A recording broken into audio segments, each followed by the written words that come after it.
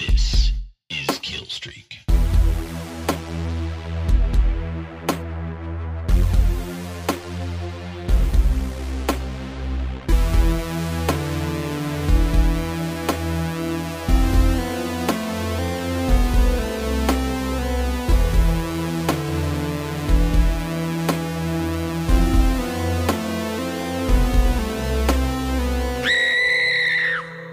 This is Kill Streak, episode 17.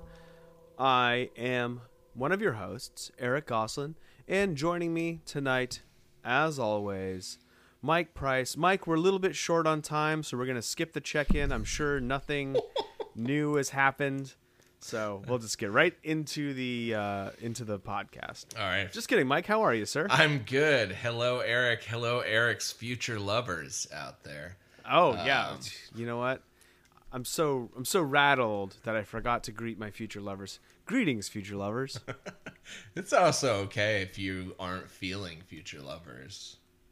No, I am definitely feeling future lovers. Yeah, but you had something cool happen to you, right? I did, but you know what? Before we get into that, I want to ask you about your shirt. You got a great shirt on. Can you tell the listeners a little bit about it? It's like a nautically themed shirt. Sort of like an aloha shirt, but it has mermaids and a sailor man and some boats, and it's all like this water pattern. It's from, I believe it's from Gitman. I believe that's what it is. And what you can't see is this, as usual, roasty toasty down here. Yeah. And this time of night, I would typically be in, I don't know, a tank. Yeah. But I'm sick of it getting pointed out, so I have this shirt that I only have the top two buttons buttoned. Oh my god! Actually, three buttons. So you got your belly buttons from the aired chest out. down. I'm like open. That's fun. That's fun. Now the aloha shirt, that's something you wear because of your affiliation with the Boogaloo movement, correct? I forgot about this. Fuckers. Yeah, they're man. First it was the undercut that I couldn't have anymore, the haircut, and now it's these fucking aloha shirt wearing idiots. Well, I'll tell you, jeez, over here in Austin, we talked about it for a while, and Kenda and we're taking back tiki torches. We put some up in our backyard because we think they're real fun. And they serve a constructive purpose. We fill them with citronella oil, and they keep some of the mosquitoes away. Yeah, I've been having real... Los Angeles didn't have mosquitoes until about, I don't know, 5 years ago? Yeah, it feels like. it is I mean, I'm not there anymore, but I can corroborate this. And they're like these weird little tiny ones that are striped like zebras, and they bite you right in the ankle. And it sucks. Ooh. I hate them. Yeah. They leave like these big red welts on my son for like days. Yeah, it sucks. And then they give people viruses and shit. So. Yeah. I think it's where like the West Nile, Zika. Those are both fun options. Yeah, definitely something to look forward to in these pandemic times. Some other, there's some other diseases that are like making headlines, like the bubonic plague is back and Ebola. The bubonic plague is kind of a non-starter. We know how to fix that. Yeah. I mean, in like poverty-stricken countries, it would be a big deal. Sure. On top of COVID, but yeah. So you know what? Just really, I'm out there for the diseases these days. I feel that. Well, yeah. So as you alluded to earlier, I do have a little bit of news. Sometimes on the podcast, you'll all hear me refer to Kenda. Who's my girlfriend, or was my girlfriend, I should say. Oh, no. Did something bad happen? Well, depends on how you look at it. Because now we're engaged, and she is my fiance. Hey. Yeah. Congratulations, man. Thank you. Yeah, we are aiming to get married sometime in 2032, I think. Yeah, as soon as it's safe. Yeah, we want to make sure everybody can come to the party. Yeah. And I don't know. This is. I wonder if this is let's see how this plays on the podcast. It's I had a thought, and it's sort of an odd thing, but was thinking that we're working on ramping up advertising for our podcast. We cut together with the help of our good friend Jacob Reed a cool little ad that we're gonna run. And I think for the sake of our podcast and its continued health, I, unfortunately, would you like to be one of my groomsmen? Oh, hell yeah. Oh, I'm honored. All right. Absolutely would. Fantastic. But now we can't break up the podcast. Okay, it's a deal. Oh, yeah, no, I'm blushing right now. That is a true honor, man. Hey, well, the honor's all mine. I'm glad you said yes. It would have been really awkward if you didn't. Yeah. Oh. Can we? You know what? Let's talk about this off the air. I mean, that's honestly not the worst response. The worst response is that opener followed by a yes, where it's like the worst thing you can get is okay, sure, I guess. It's like I'm not going to turn it down, but... Oh, that is great, man. Yeah, I'm totally honored to... Guys, we're making Killstreak history here. Yeah. You can see our friendship deepening. I think everybody, there's not a dry eye in the podcast house right now. Yeah, it's just, I mean, it is one of those... It's one of those tricky practical things where it's, I go to bed at night and I think about it and it's like, well, I spend more time talking to Eric than anybody but my fiance, so it only seems appropriate. That's true. Yeah. So that's my big news. We got that all out of the way. Have you watched anything cool this week outside of our homework? Well, I was gonna bring that up with the wedding theme. I know you watched it as well. I watched Palm Springs last night. Yeah. I really enjoyed that movie. I thought it was a lot of fun. Yeah. And how did you feel? I mean, I found it really impressive because I think, for people who watch as many movies as us, it's got a little bit of a handicap going in if they're like, oh, Jesus, another time loop movie? Like, it seems like the kind of thing that, it's been around forever, but I feel like even more and more we're getting them at a faster clip. Yeah, we had the Live, Die, Repeat, or The Edge of Tomorrow, as it was first called. Yeah. Which actually I also think is great. I thought so. I love that movie. I thought it was awesome. And then you got the Happy Death Day movies. I've never seen any of those. Oh, so I actually really like both of those too. And then Groundhog Day is like one of my favorite comedies ever. So maybe it's just a really good basis for a movie. Okay, so I'll bring this full circle. Because watching that movie, I'm somebody who's really terrified of dying. Yeah. So for sure. Watching that movie, I was like, that wouldn't be so bad, I guess. Like living the same day over and over again. I mean, or like at least do it for they imply I won't give any spoilers, but they imply that when that movie starts, that time loop has been going for quite some time. Yeah, and I don't think that's an uncommon thing across all these time loop movies. I believe, and I'm going to get my facts fucked up here, but I'm pretty sure that in an interview once, Harold Ramis was asked how long he thought Phil Connors was in the time loop in Groundhog Day, and he ballparked it, I believe, somewhere in over 400 years. Jesus Christ. That is terrifying. Yeah. In a way.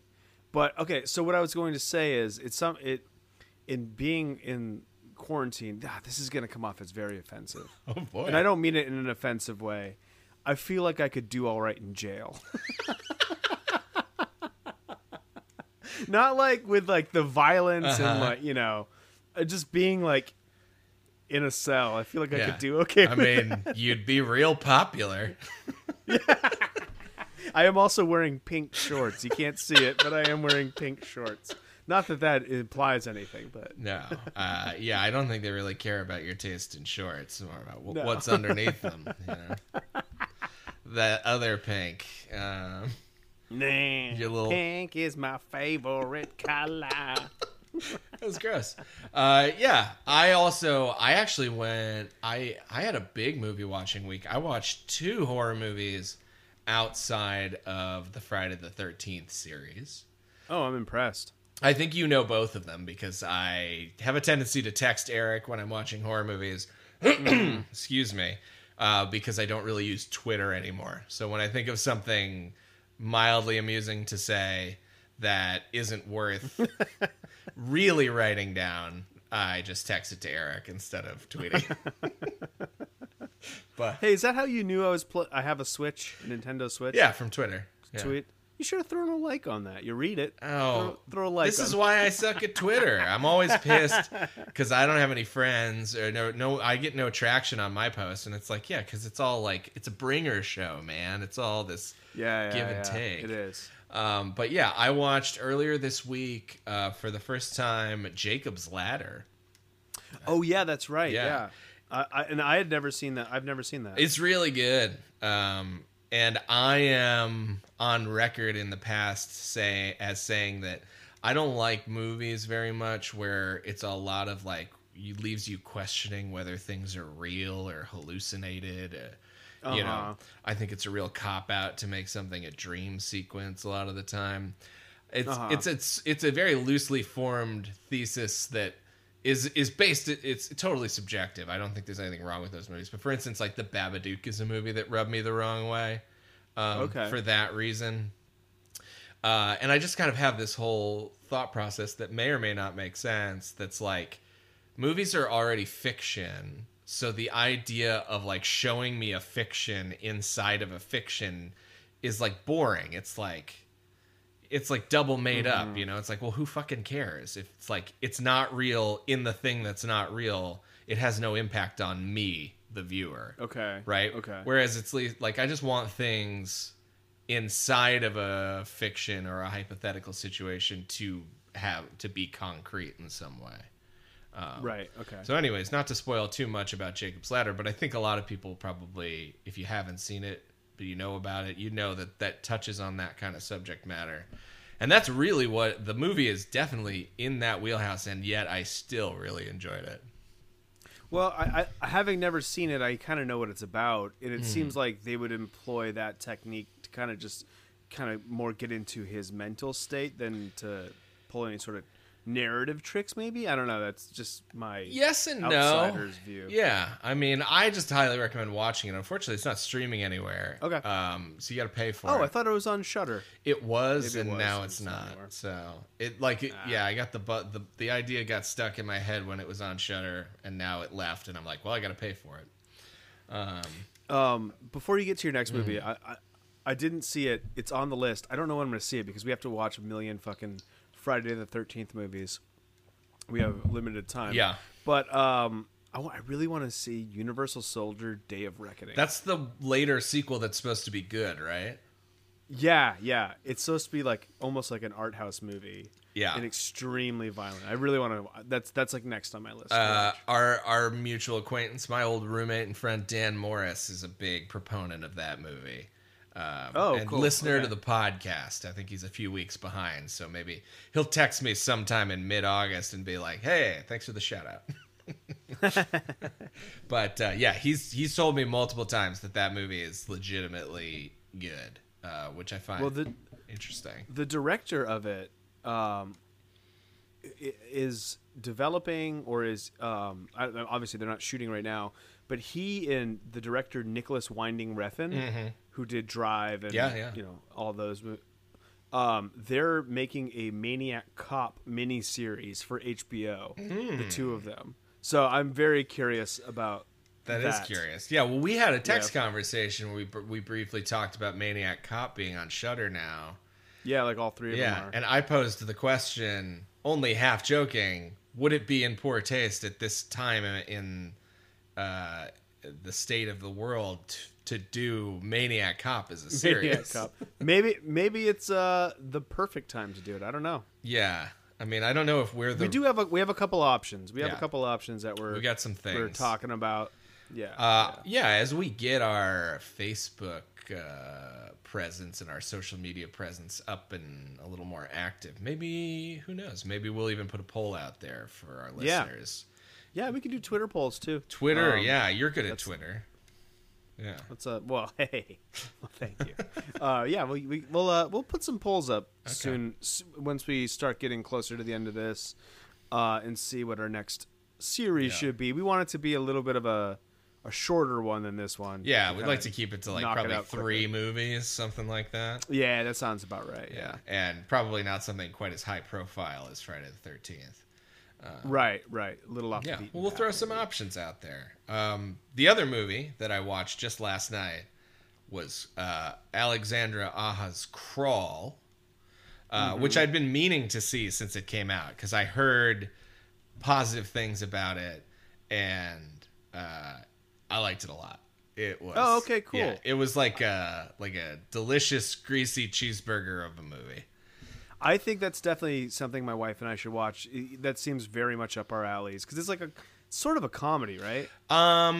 It is. It's fun. Okay. I wouldn't call it a comedy, but it's fun. Yeah. Okay. Yeah. He also did Piranha, right? The Piranha 3D. Maybe. Pretty sure he did that, and he did High Tension, which is a movie. Yeah. So if you want to talk about tropes in movies that I hate, it's the ending of High Tension. That is like my least favorite kind of twist. I won't spoil it. Okay. Just know there is a twist, and I hate that. I hate it. Yes, you were right. He did do Piranha 3D. He also did the Hills Have Eyes remake. Oh, I never saw that. I did see it. I don't think it was good, but I don't even really like the original Hills Have Eyes very much. Yeah. Me neither. Yeah, it's funny. What's that guy? Michael Berryman, I think. Yeah. Made famous by Hills Have Eyes. I always love that guy. We come back to this a lot, but he has an awesome little guest turn on the X-Files that I always enjoy. Yeah, he was also a host on Halloween Wars, a show I worked on. Oh, cool. I didn't get to meet him. I did get to meet Danielle Harris. That name sounds very familiar. She was first, on my radar because she's a little girl in Halloween 4 and 5. Okay, yeah, I knew that. Yes. And I love Halloween 4. Right. Like it's, we're not talking about Halloween, but 4 is kind of one of my low key favorites of the series. And she's also in the Rob Zombie remake of Halloween. That's right. Okay, yeah. Urban Legends, maybe. She pops up. She was in some. I'll think of it after. But so she was a guest, and I was like pretty pumped. Yeah, because I was like on set, and I think I fucking creeped her out. So I was just like, I just want to say I'm a really big fan of Halloween 4. It's just like she's a fucking little girl in that movie. Yeah. It's like, well, that's. Yeah, I think that's something you just got to keep inside. Yeah, I think so too. I did it to Weird Al as well. I had him sign my book when I should have waited to a better time. Well, it's a little less creepy, at least. Yeah. Well, it's funny. She's the daughter in Last Boy Scout, and she's in Daylight as well. Nice. But yeah, I recommend Crawl and Jacob's Ladder to everybody. And it's funny, you bring up Danielle Harris. I'm not going to say great segue, but possible segue into our discussion of today's movie. She stars alongside one of the stars of this film in a number of movies that he appeared in later. Sure. Do you know who I'm talking about? Are you talking about Kane Hodder? I am talking about Kane Hodder. Yeah. So today we're talking about Friday the 13th 7. A New Blood.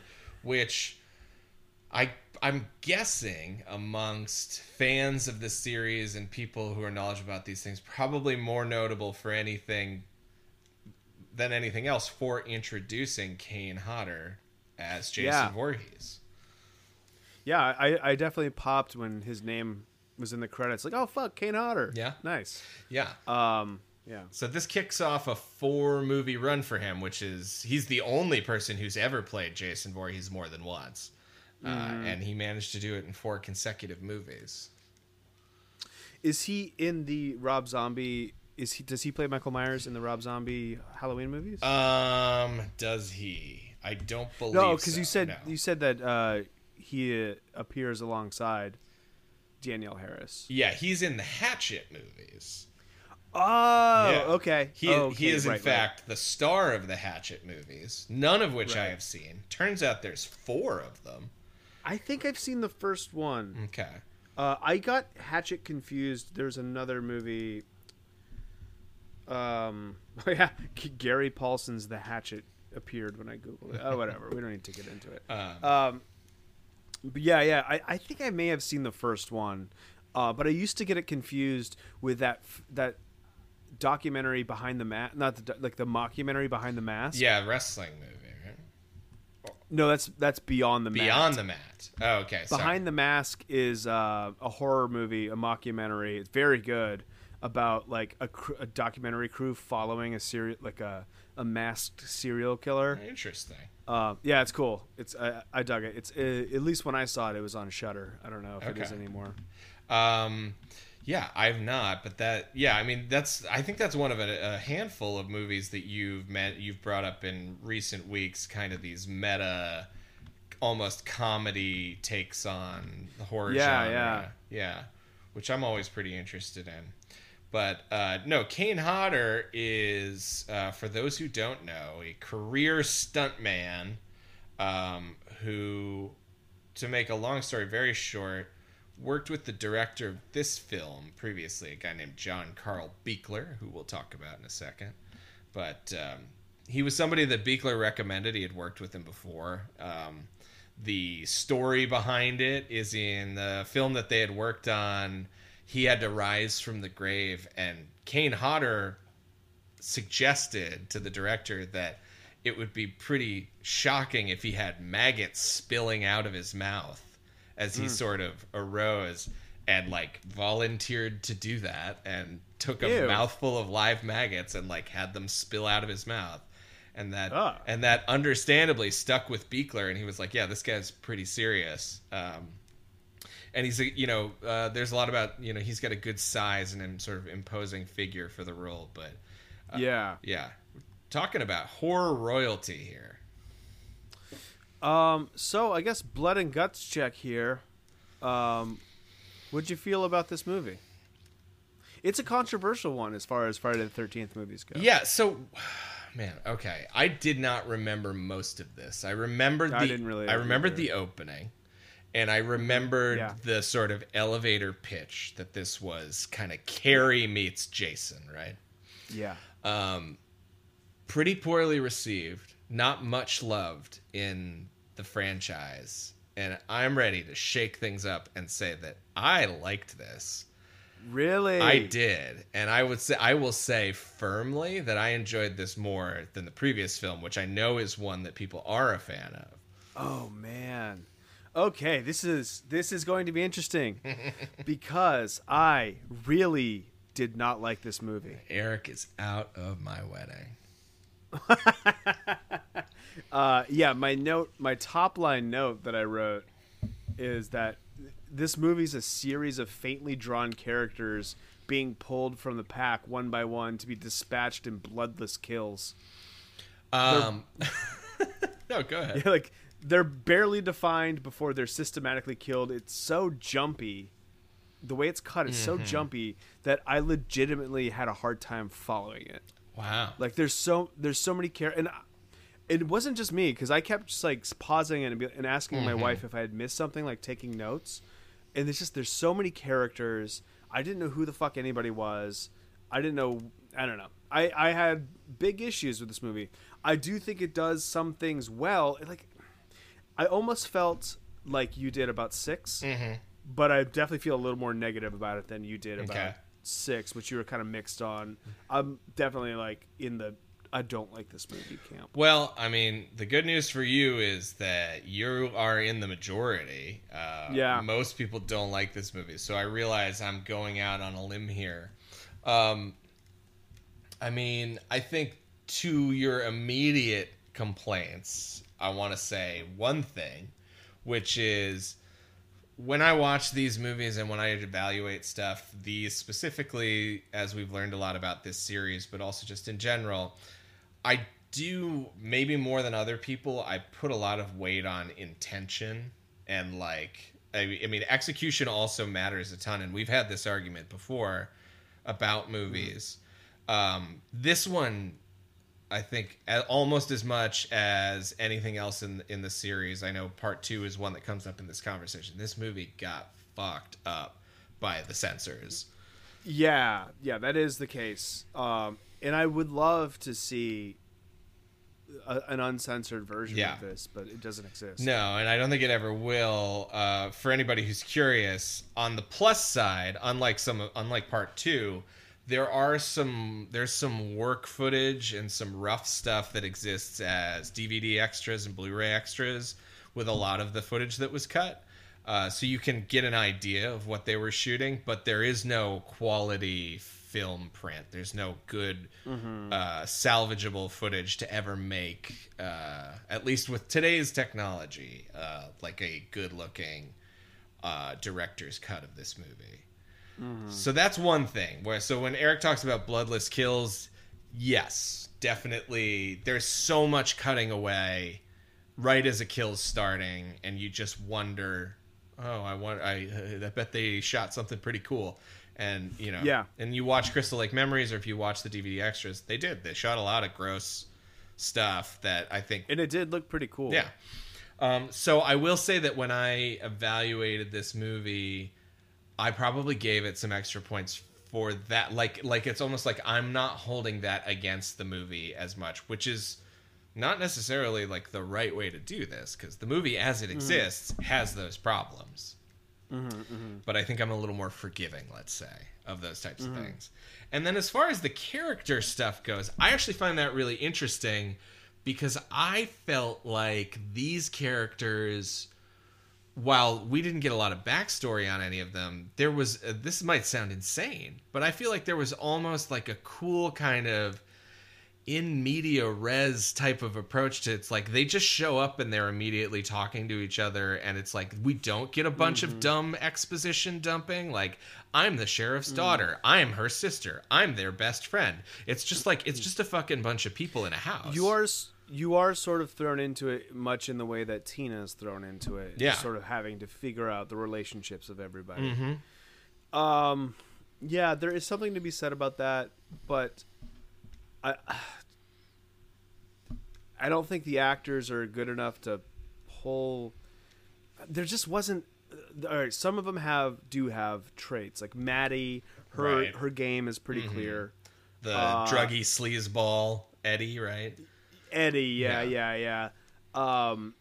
No, Eddie is the sci-fi guy. Oh yeah, you're right. But see, Dave, I think, I don't know. Yeah. Like I didn't catch most of these names. But then there's the couple, the black couple who just like, I just felt like there's so many characters that existed just to be killed, almost right when you meet them. Sure, but I mean, I think that is a thing that's happened before, right? And I'll say this movie does not have a bunch of characters with zero relationship to the plot who are getting killed. Like we've had that in the past 2 movies. Yeah, and honestly, more than that, part 3 has the same problem where we just get introduced to people for one scene so they can get offed. And like we do have people who spend that amount of time on screen, but they're all there for the same reason. They're all part of one group. Sure. You know? Yeah. Well, yeah, they all are there for the surprise party. Yeah. So let me throw this out. One of the things that I really enjoyed about this movie, which I didn't think I would, is going back to that elevator pitch. I think this idea of a Carrie versus Jason type of confrontation, it worked for me. I don't know, and there are a handful of reasons why that I can point to. One, we're on movie number 7. I'm interested to see new elements enter the plot. Shake it up. Right? Yeah. And not just shake it up in terms of the way 6 does, where it's like, it's going to be tongue-in-cheek. It's the plot is still identical, right? Or it's not identical, but very similar. Like this one actually, like new things happen, right? And two, on a fundamental level, what happens here for the very first time is instead of having this classic final girl scenario where she just barely escapes, Jason has a foe. He has a formidable foe. Yeah, there is a sort of back and forth. There's a battle that happens here. And that's something that's, for me, has never been pulled off in this series before. And so maybe I'm just like, you know, my bar is really low because we're on movie number 7 and we've watched some stinkers. But the fact that this just did some new stuff, like, it kept me much more engaged. And I was like, all right, I'm interested. Yeah, no, I can respect that, and I think that when we're watching this movie for the podcast, it feels different than just throwing it on and watching one of these movies. In which case, I probably wouldn't be thinking so much about my nitpicks. Yeah, and I would just be like, okay, that was. I mean, you know, like we said before, even the worst one that we've seen is still pretty fun to watch. Yeah, you know what I mean? Yeah. So, but this one. You know, I know you didn't really like the tone of the last movie, Part 6, but this one was like so self-serious in like that. I don't know, I didn't have as much fun with it as I wish I could have. I think you and I want different things tonally in that respect, because I think for me, what I realized, because I think you're right, it is serious, but I thought it was fun, and I think.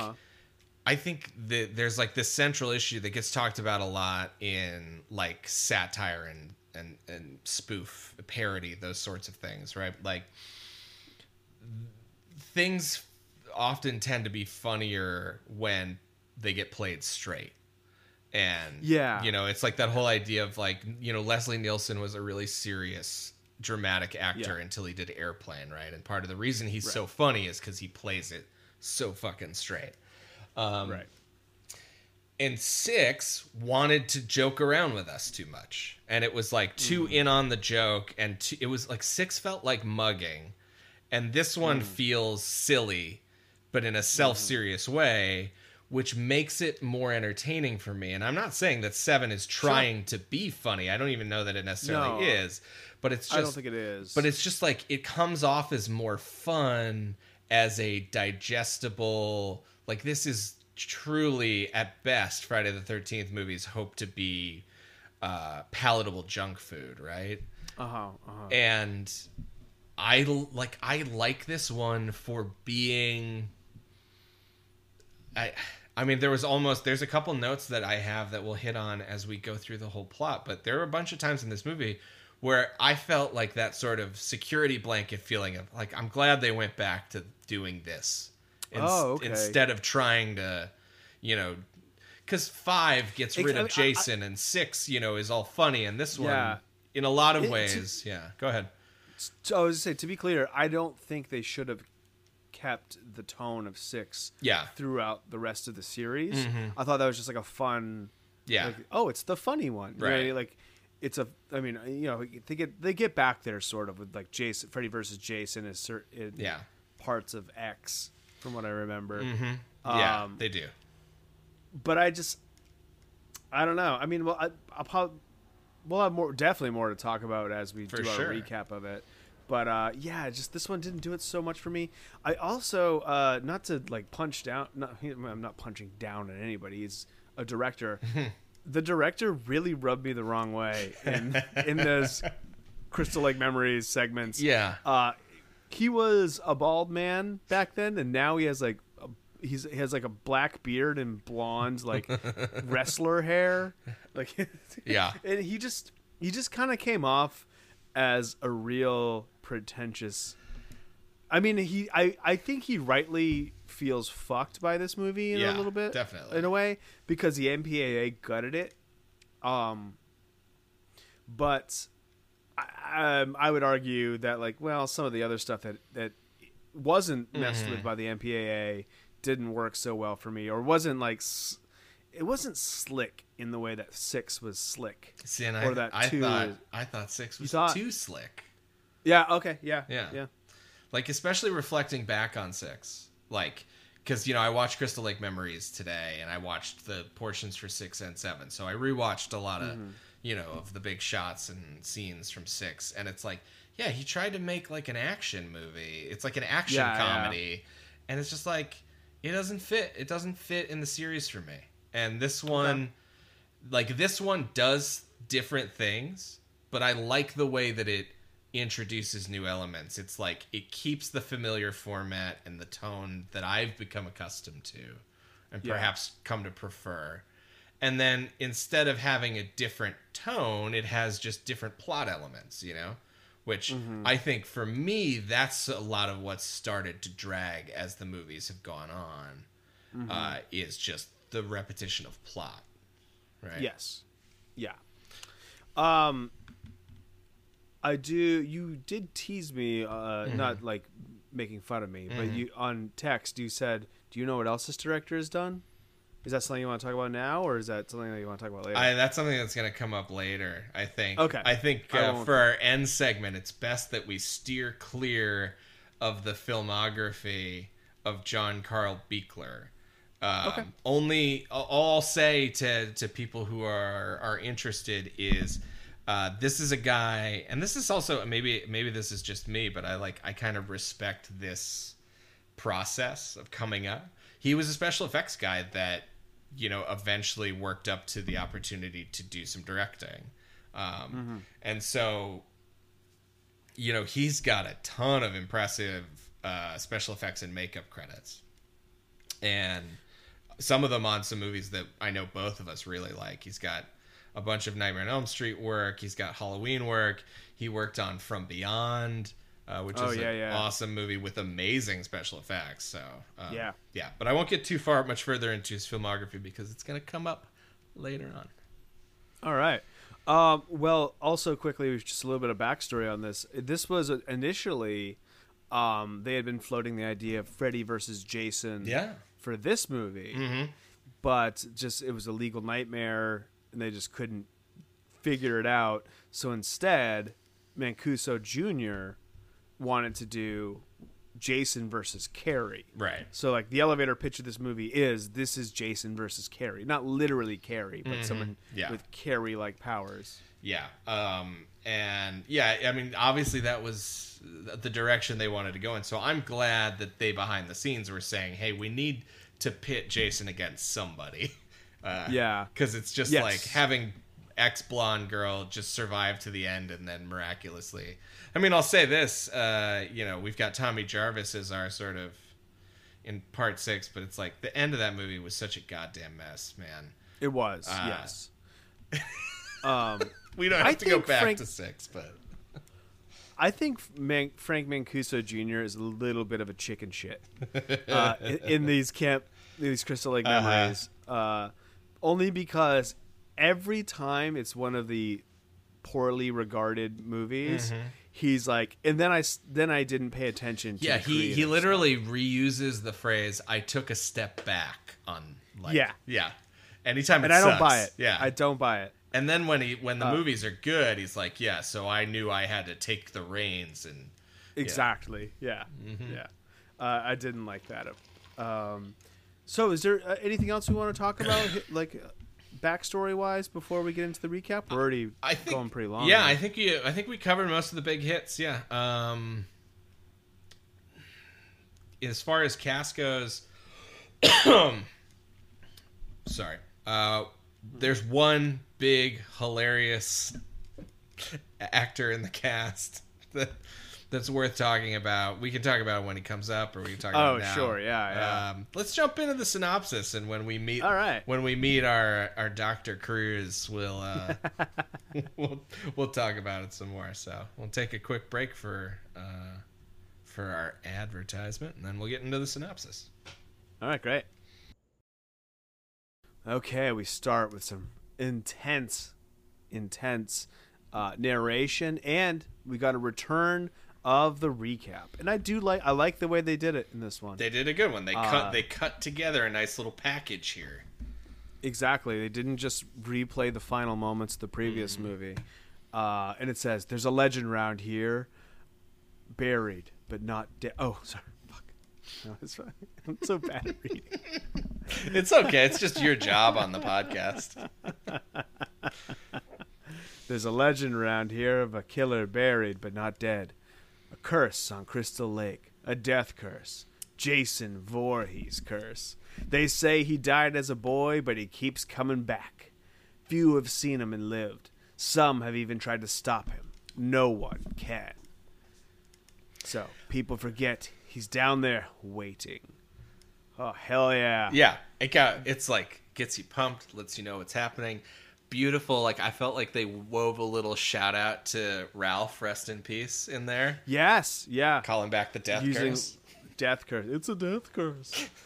And then, so we get the title card with the mask. Light shines through it and it cracks apart. I didn't like it. Wasn't one of my favorite not memorable title cards. And then, yeah, Kane Hodder's in this one. I was really pumped about that. And then we're at the lake. Jason's under the surface with his stupid chain noose around his neck, just fucking chilling there. Yep. Locked in his... there's no way he has to be able to get out of that thing. It's absurd. I guess he's not technically alive. Is he dead at that point? I don't know. I mean, the thing is, it's just like, I think I could get out of that. Yeah, me too. I don't want to try, but I think I could. No, me neither. Like, it's just too loose around his neck. Like, you just lift the fucking thing off your head. Yeah, exactly. It's lighter in the water. We've seen him jump up to boats. We know he can do streets of fang, feats of strength. Oh yeah. Yeah. So Jason's under the surface. We meet Tina. At this point, a little girl. She looks very much like the poltergeist girl. Yeah. Her family's there at the lake, and her dad is an alcoholic. We hear him hitting his mom. Everybody's freaking out. She runs out of the house crying. Her dad's chasing her, and she gets onto a boat. She's super mad at her dad for hitting her mom and says that she wishes that he was dead. Then the dock that he was standing on starts to rock. It looks cool, like it's a nice practical effect. Yeah, we got a real collapsing dock here. There's some good stunts in this movie, which I know Kane Hodder, at least in Crystal Lake Memories, that was something that he really wanted to do. He wanted this one to be like a stunty. Yeah. And then so the dock starts to rock. Then he falls into the water and drowns. You get a body count of 1. And then Tina wakes up. She's a teenage girl in a car with her mom. I guess she's supposed to be 17. Okay. So let's do a little math here. This is the best. In part 6. It was so Tommy was 12 in part. Yeah, we should be writing this down. I know. She's 12 in part 4. 5 doesn't count, really. Oh no, he's 17 in 5. Which he looks like he's fucking 30. Right. So we figured this out. Wasn't it like later. 1990 or 91?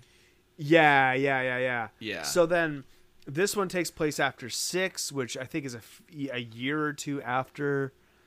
Let's say like conservatively a year after part 4 or whatever 5. And now this at the start of this, she's probably 6 or so, and then 10 years. Then we fast forward about 10 or 11 years. Yeah, let's say 10 years. So we're in the 2000s, baby.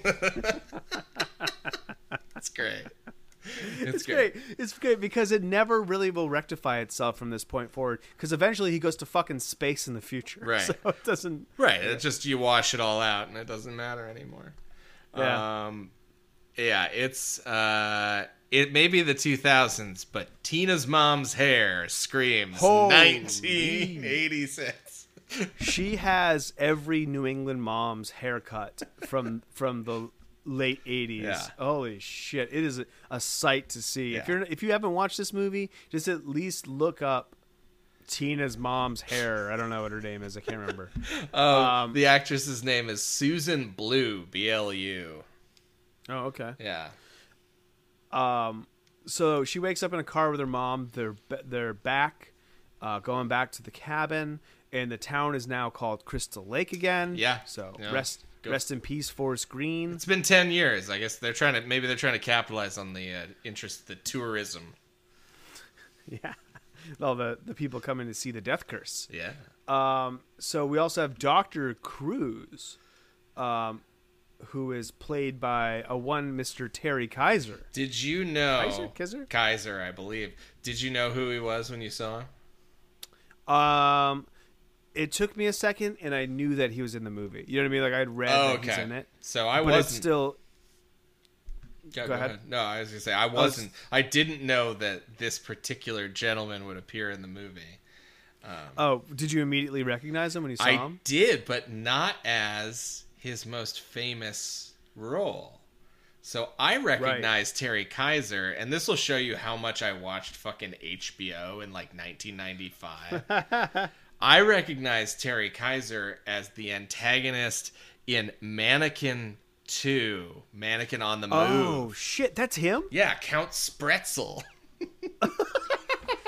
And he's got the big mole with the hair growing from it, you know? Yeah.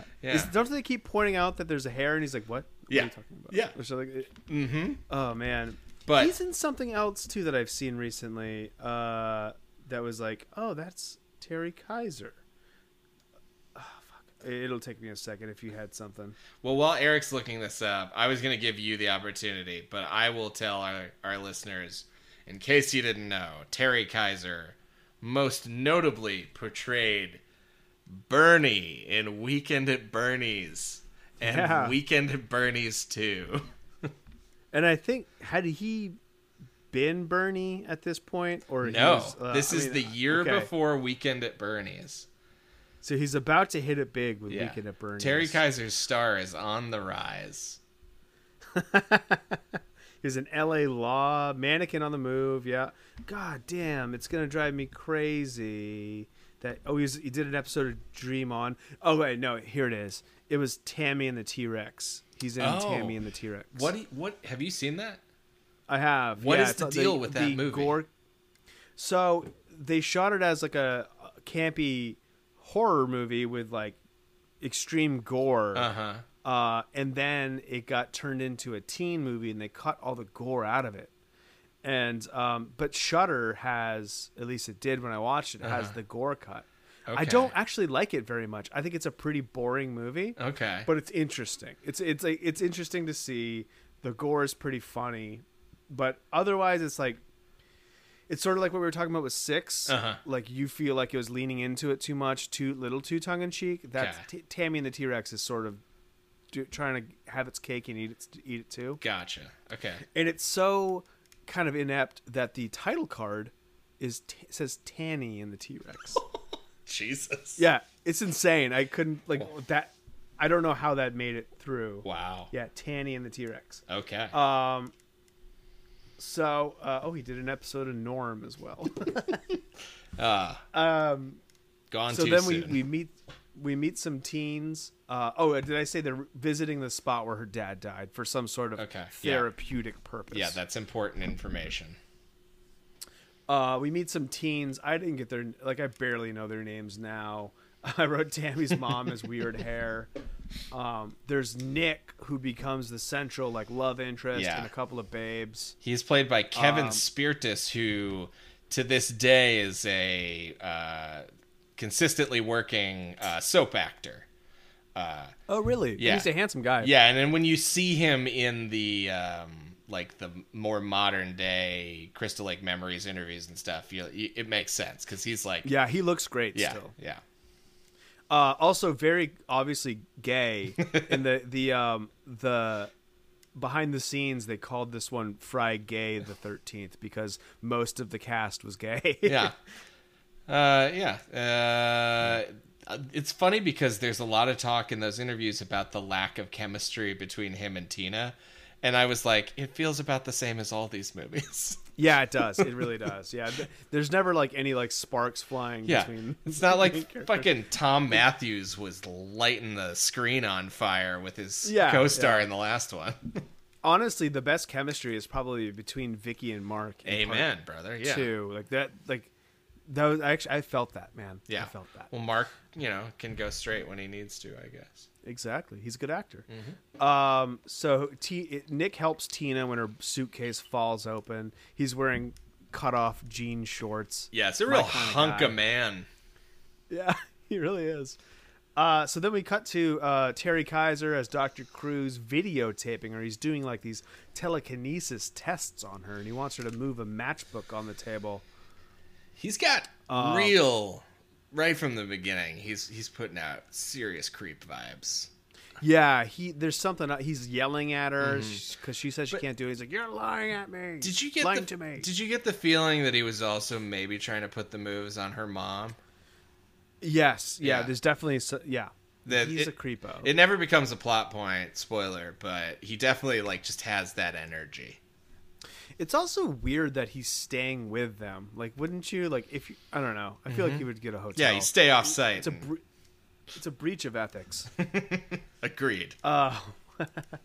So she moves it, and they're explaining that they're there for her to overcome the guilt of her father's death. I just want to stop for a second because in case you haven't seen this movie, I don't want to underplay this. She's moving a matchbook around with her mind. So that's yes, I'm sorry. That's not a normal thing. And I had a side note here too. I wanted to ask you a question.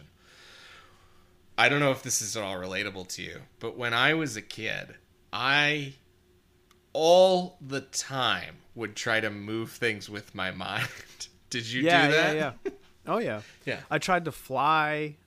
I tried to. Yeah. I thought I could read thoughts. Yeah. I spent so much time staring at objects and just concentrating and just waiting for them to move. Oh man, I feel so bad. My son, he's 5, and he is getting to the point now where he's realizing superpowers will never be achievable to him. Oh no. And he gets bummed out. He's like, I wish I wasn't born a human. I wish I was a cheetah so I could run fast. And it's like, oh dude. Just feel like one day you can fly a jetpack. That's what I do. Yeah, he'll have a hoverboard, hopefully. Yeah. A real hoverboard, not that bullshit they pass off as hoverboards. Okay, sorry, we're getting so many diversions. This is going to be a fucking 3-hour-long podcast. Sorry, we don't have to spend that much time on the plot of the movie. No, we're not. When Back to the Future 2 came out, there was a rumor amongst my friends that they actually had hoverboards in California. Yeah, that rumor made it to my school. That's crazy. So you had it too. Was it specifically in California? No, it was just specifically. It was like. Did you know that they actually made hoverboards for that movie? They couldn't do the special effects, so they had to make them real. Wow. Yeah. Ours was they're market testing them in California. Although we didn't know what market testing was, but they were well, maybe they have them in New York too. So eventually, she gets mad, and the matchbook ignites. We meet Russell and Sandra, who is the preppy guy, right? Yeah. Russell. It's his uncle's house. Yeah, and he's always, you can tell who Russell is because he's always got a sweater tied around his neck. Yeah, exactly. Yeah. So it's his uncle's house, but they're sleeping in the van. And then we go back to Tina. She's crying. She misses her dad. There are so many pleats on their pants and tucked in shirts in this movie. Everybody just has high-waisted pleated pants. She runs out to the dock. That's a dumb note. I liked the lights on the dock, and I wrote that down because I was like, hey, do you like those lights? I think we should get those for the backyard. I know the kind you're talking about, though. I like them too. I like these lights. I should get them for the backyard. In general, I did like this location. Me too. Yeah. So they stayed in the South here. They're shooting in Georgia this time. Is that right, or is it Alabama? Alabama. Yeah. So they moved from Georgia to Alabama. But yeah, again, it's the one drawback is especially in a lot of the wood scenes, you can just tell they're southern woods. They don't look like the Northeast, but yeah, they're not that thick forest. Yeah, but other than that, I think it's they found a really good natural location for this stuff. It's got a good Lake Lodge feel to it. So she's flashing back to the night her dad died, and she says, "I wish I could bring you back." And then the water starts to bubble. We see Jason. There's bubbles coming up around him. His eyes open, and he bursts through the surface, and she faints. Mm-hmm. It looks bad. I don't think it looks good. Which part? Just his resurrection. Yeah, I guess looked real cheesy. I don't know. Didn't work for me very well. But it's a stupid thing to have to write yourself out of anyway. I thought it got the job done. But, obviously I'm in a more forgiving mode here. Yeah. I do like his spine is exposed through the movie. I think that's a cool look. Yeah, the sort of rotting. Yeah, the decomposition one assumes would happen under the water is reflected in his appearance for the whole thing, and it is a good look. So, yeah, he gets out of the lake. Her mom and Dr. Cruz find her, and then she wakes up on the couch with a real 80s-looking Afghan blanket on top of her. Like, definitely my grandmother knit that for her. Dr. Cruz, Terry Kaiser looks like Polly Walnuts. But without the gray hair. Yeah. I'm jumping way ahead, but just because we're talking about his appearance, like, towards the end of the movie, he walks around. His final outfit is like a wool jacket over a turtleneck sweater, and I'm just like, that guy's got to be fucking. I was like, I would be cooking in that outfit. Oh my god, I know. At least it was at night. But true. Still, even then. So then we meet a couple, Michael and Jane. They're broken down by the highway, and they decide to just camp there. And then so she reveals that, oh man, it's his birthday. Mm-hmm. She was bringing him to the cabin for the surprise party. Everyone's waiting for them to show up. And then Nick goes to Tina's house to return a shirt or something that she dropped when her suitcase busted open, and he invites Tina to the surprise party. And that's when I realized that it was Terry Kaiser, because I wrote, holy shit, it's Terry Kaiser.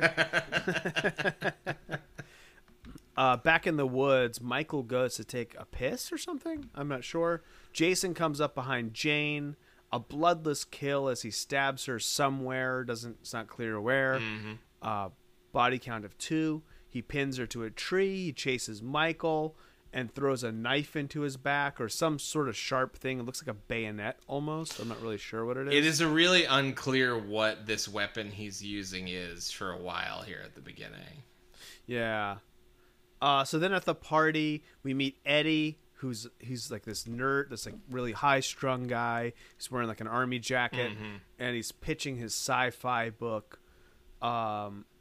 Zach Woods is Russell. He looks just like Zach Woods.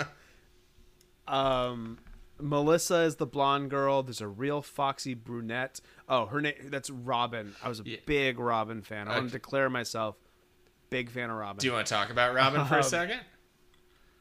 Yeah, let's talk about her. So, please. So to do my best Joe Bob Briggs impersonation, without actually doing the voice, I'm not going to try. So Robin is a legitimate all-time scream queen. So she has a ton of exploitation and horror credits to her name. A lot of Skinamax kind of stuff too. So this is her name is Elizabeth Caton. And she was originally born in Hungary and then became obviously like did some modeling, becomes an actress, and her first her first real big is Relative. She's a role in Silent Night, Deadly Night 2, but I'm just gonna fire off some titles here to just give you guys an idea of the filmography of one Elizabeth Caton, because I think it's a lot of fun just to browse her IMDb here. So we've got Silent Madness, Savage Dawn, Scandalous Simone, Slave Girls from Beyond Infinity, Assault of the Killer Bimbos, Dr. Alien, Rollerblade Warriors, Taken by Force, Vice Academy Part 3, Hell Roller, Night Realm, Love Street, Vice Academy 4. Oh, she came back for Vice Academy Part 4. Oh, wow. And Vice Academy 5. Holy shit. South Beach Academy and The Exotic House of Wax. Wow. This is just a sampling of her credits. It's movies like Vice Academy that wish that we just covered all sorts of series and not just horror series. Because I would like to delve into the Vice Academy. Yeah, I have a feeling it might be fun. She's real foxy. She looks like Kate Nash in this. Yeah, I can see that.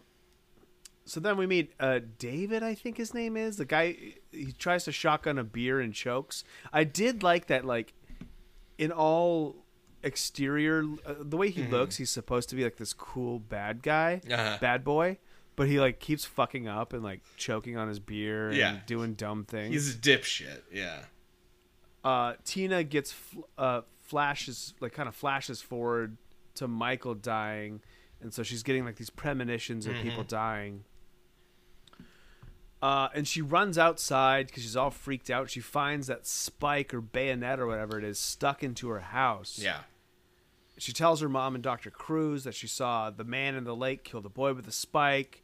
Dr. Cruz goes to look, and the spike is gone.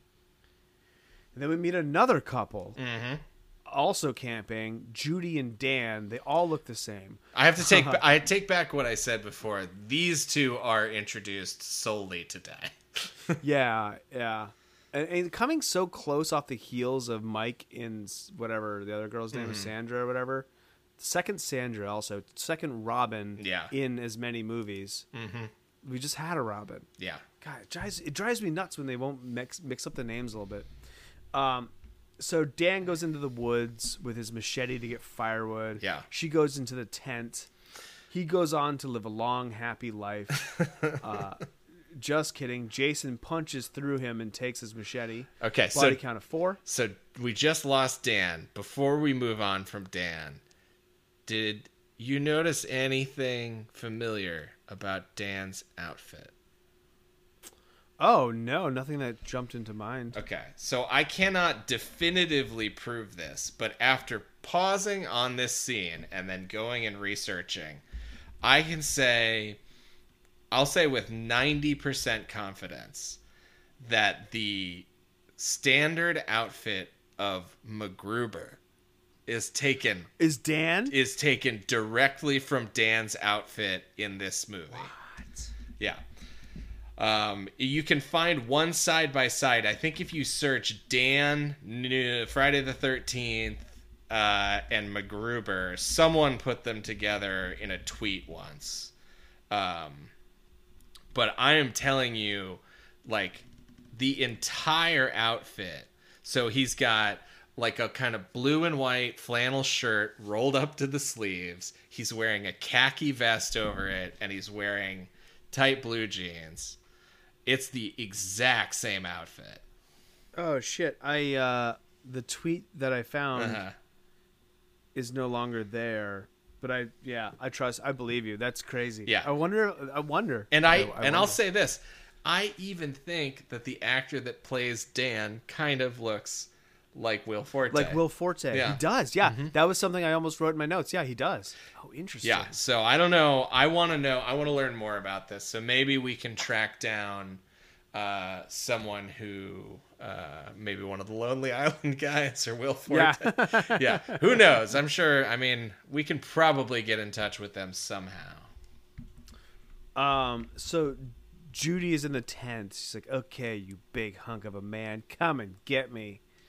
And then Jason cuts through the tent, grabs her in her sleeping bag, and whacks her against a tree.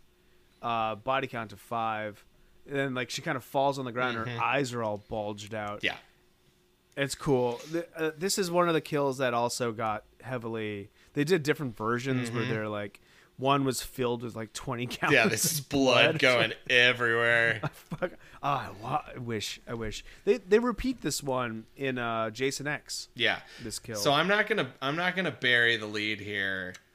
This is my favorite Jason Voorhees kill. This is probably one of my favorites too. Sorry, my cat had to get out. We're gonna leave that in. You guys can really see how the sausage is made.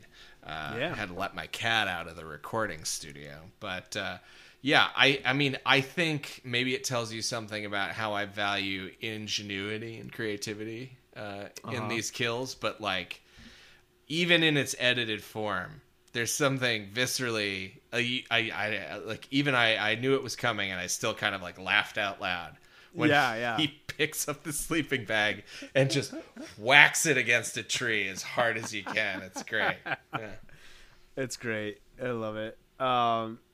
Then Eddie, the next morning, Eddie's talking over breakfast about a movie or something that he's writing called "The Battle of the Gargantuan Throngar," or it's something that he likes. Yeah, calls it a work of genius. Kate, Robin, Maddie, and Ben, and the black dude. I never got his name. They're there. Nick's skipping stones on the lake and talking to Tina, and she's like, "Your friends must think I'm a real joke." He gives his backstory, but like has dad kicked him out, and now he goes to night school. Melissa, the blonde girl, is spying on them. She's a real ice queen.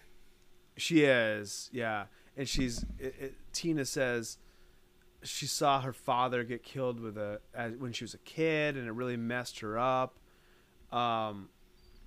And, you know, with my luck, you're probably just going to turn into another delusion. And so Melissa's hearing this, filing it all away for her bitchy girl purposes. Yeah. So Kate might be the black girl. Okay. Robin is Kate Nash. Maddie is the nerd. We meet, David, the bad boy. He's like, the Columbian Express is pulling out, all aboard. And they smoke some weed. Yeah. Melissa makes fun of Tina for being in a mental hospital, and then Tina angrily breaks her string of pearls. And I thought this was cool. I thought this was a cool effect. Like the pearls sort of come up off her, and then they all hover in midair and break and go everywhere. And I thought this was the point at which my now fiance Kenda turned to me and said she liked this one. Oh, yeah. And thought that the telekinesis stuff at least made it slightly less boring. That's fair. So Tina's freaking out at home. She tells her mom and Dr. Cruz about what happened. Tina wants to leave because she's freaked out of her visions of people dying. And she gets mad and psychically throws a TV at Dr. Cruz. Then she runs out and runs right into Nick, who's coming to visit her. And she questions him about his cousin Michael. Where is he? And he shows her a picture. He's like, oh, shit, that's the dude I saw die in my visions. Russell and Sandra, they're like, I think this is nighttime now, and they're about to go skinny dipping. He's like, wouldn't you fall in love with me when I first saw your big, beautiful wallet? It's real dumb. Yeah, so we got another Sandra, another Robin. She gets naked. I do enjoy seeing that. Yeah, nudity is back. Nudity's back, baby. Yeah, I just want to remind all you fucking Part 6 stands out there that we've gone an entire movie with no nudity. In the Friday the 13th series. Like, what do you think these movies are for? Some pretty quality nudity, too. Jason promptly hacks him and then pulls her underwater. Yeah, and can we talk a little bit about how he kills Russell here? Because I also actually, as edited as this was, I still like the way this one ends up. So he kind of does almost like it's like a cricket bat type swing. I don't want to call it a golf swing because it's more, from the side. But yeah, like right an uppercut into Russell's face with it. Yeah, like up through his chin, across, like up his face. Yeah. And we do get to see at the end of this scene, like sort of the aftermath of it, and we get it's a little dark and hard to see, but like his chin has been split, and it's like whole face. And if you watch those deleted scenes, it's a pretty gruesome prosthetic that they did do. It is, yeah. It looks, the prosthetic does look cool. So he's gotta kill Sandra now. Oh yeah, he pulls her into the water. Yeah, boom. That's it. So that's it. And then so Maddie's getting made up. She wants to be the pretty girl now, so she's getting made up like a painted hua. all tarted up. Yeah, and of course she takes her glasses off, and it makes her look pretty good. Just take those glasses off. You're a pretty girl.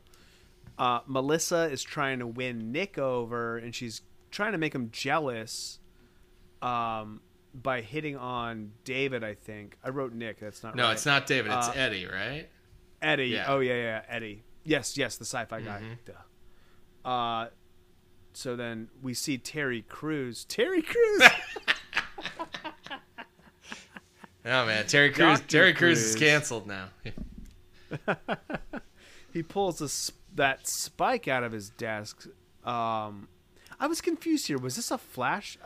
There's a flashback, right? Because then we see him finding the spike in the woods. No, I think there might be more than one, or we do. Yeah, maybe we do. I don't know. But definitely the one that Tina saw stuck in the frame of the house is the one that he took it and he put it in his desk because he's trying to get her agitated. Right, exactly. Yeah. And then Tina's mom goes in there when he's not in there and finds it in his desk, and then she puts a tape into the VCR. And he's talking about how he wants to keep Tina's stress levels high to induce her telekinesis. Yeah. So really, he's not there to help her get over the death of her father at all. Nope. He just wants to see her telekinesis powers. Maybe fuck her mom. I mean, that hair. Who could resist? If he can get it in while he's getting all of the rest of his work done, he'll give it. He'll throw it at her. So she confronts him about it. He says, "What's that?" I said he'll throw it at her. It was total nonsense. his dick. He'll throw his dick at her. That's what He'll throw it. Yeah. He'll throw it at her. Yeah. He'll detach it.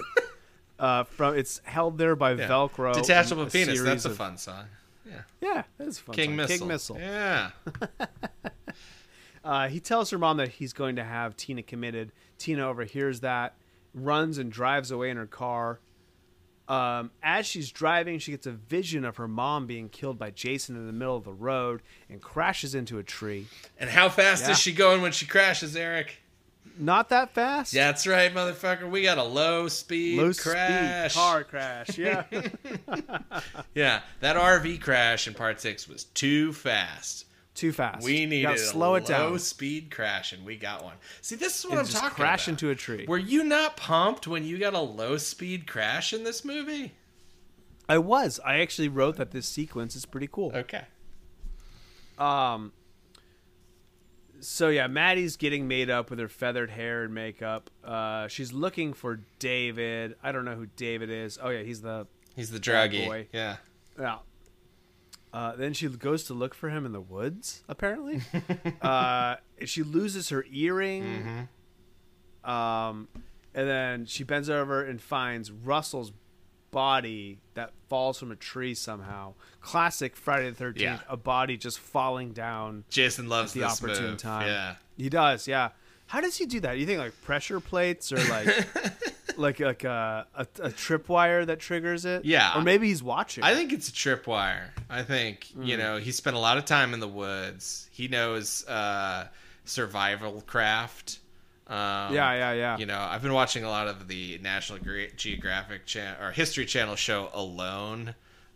So learning a lot about, survival craft, and this is definitely something you could do with just a little bit of woods know-how. Sure. Yeah.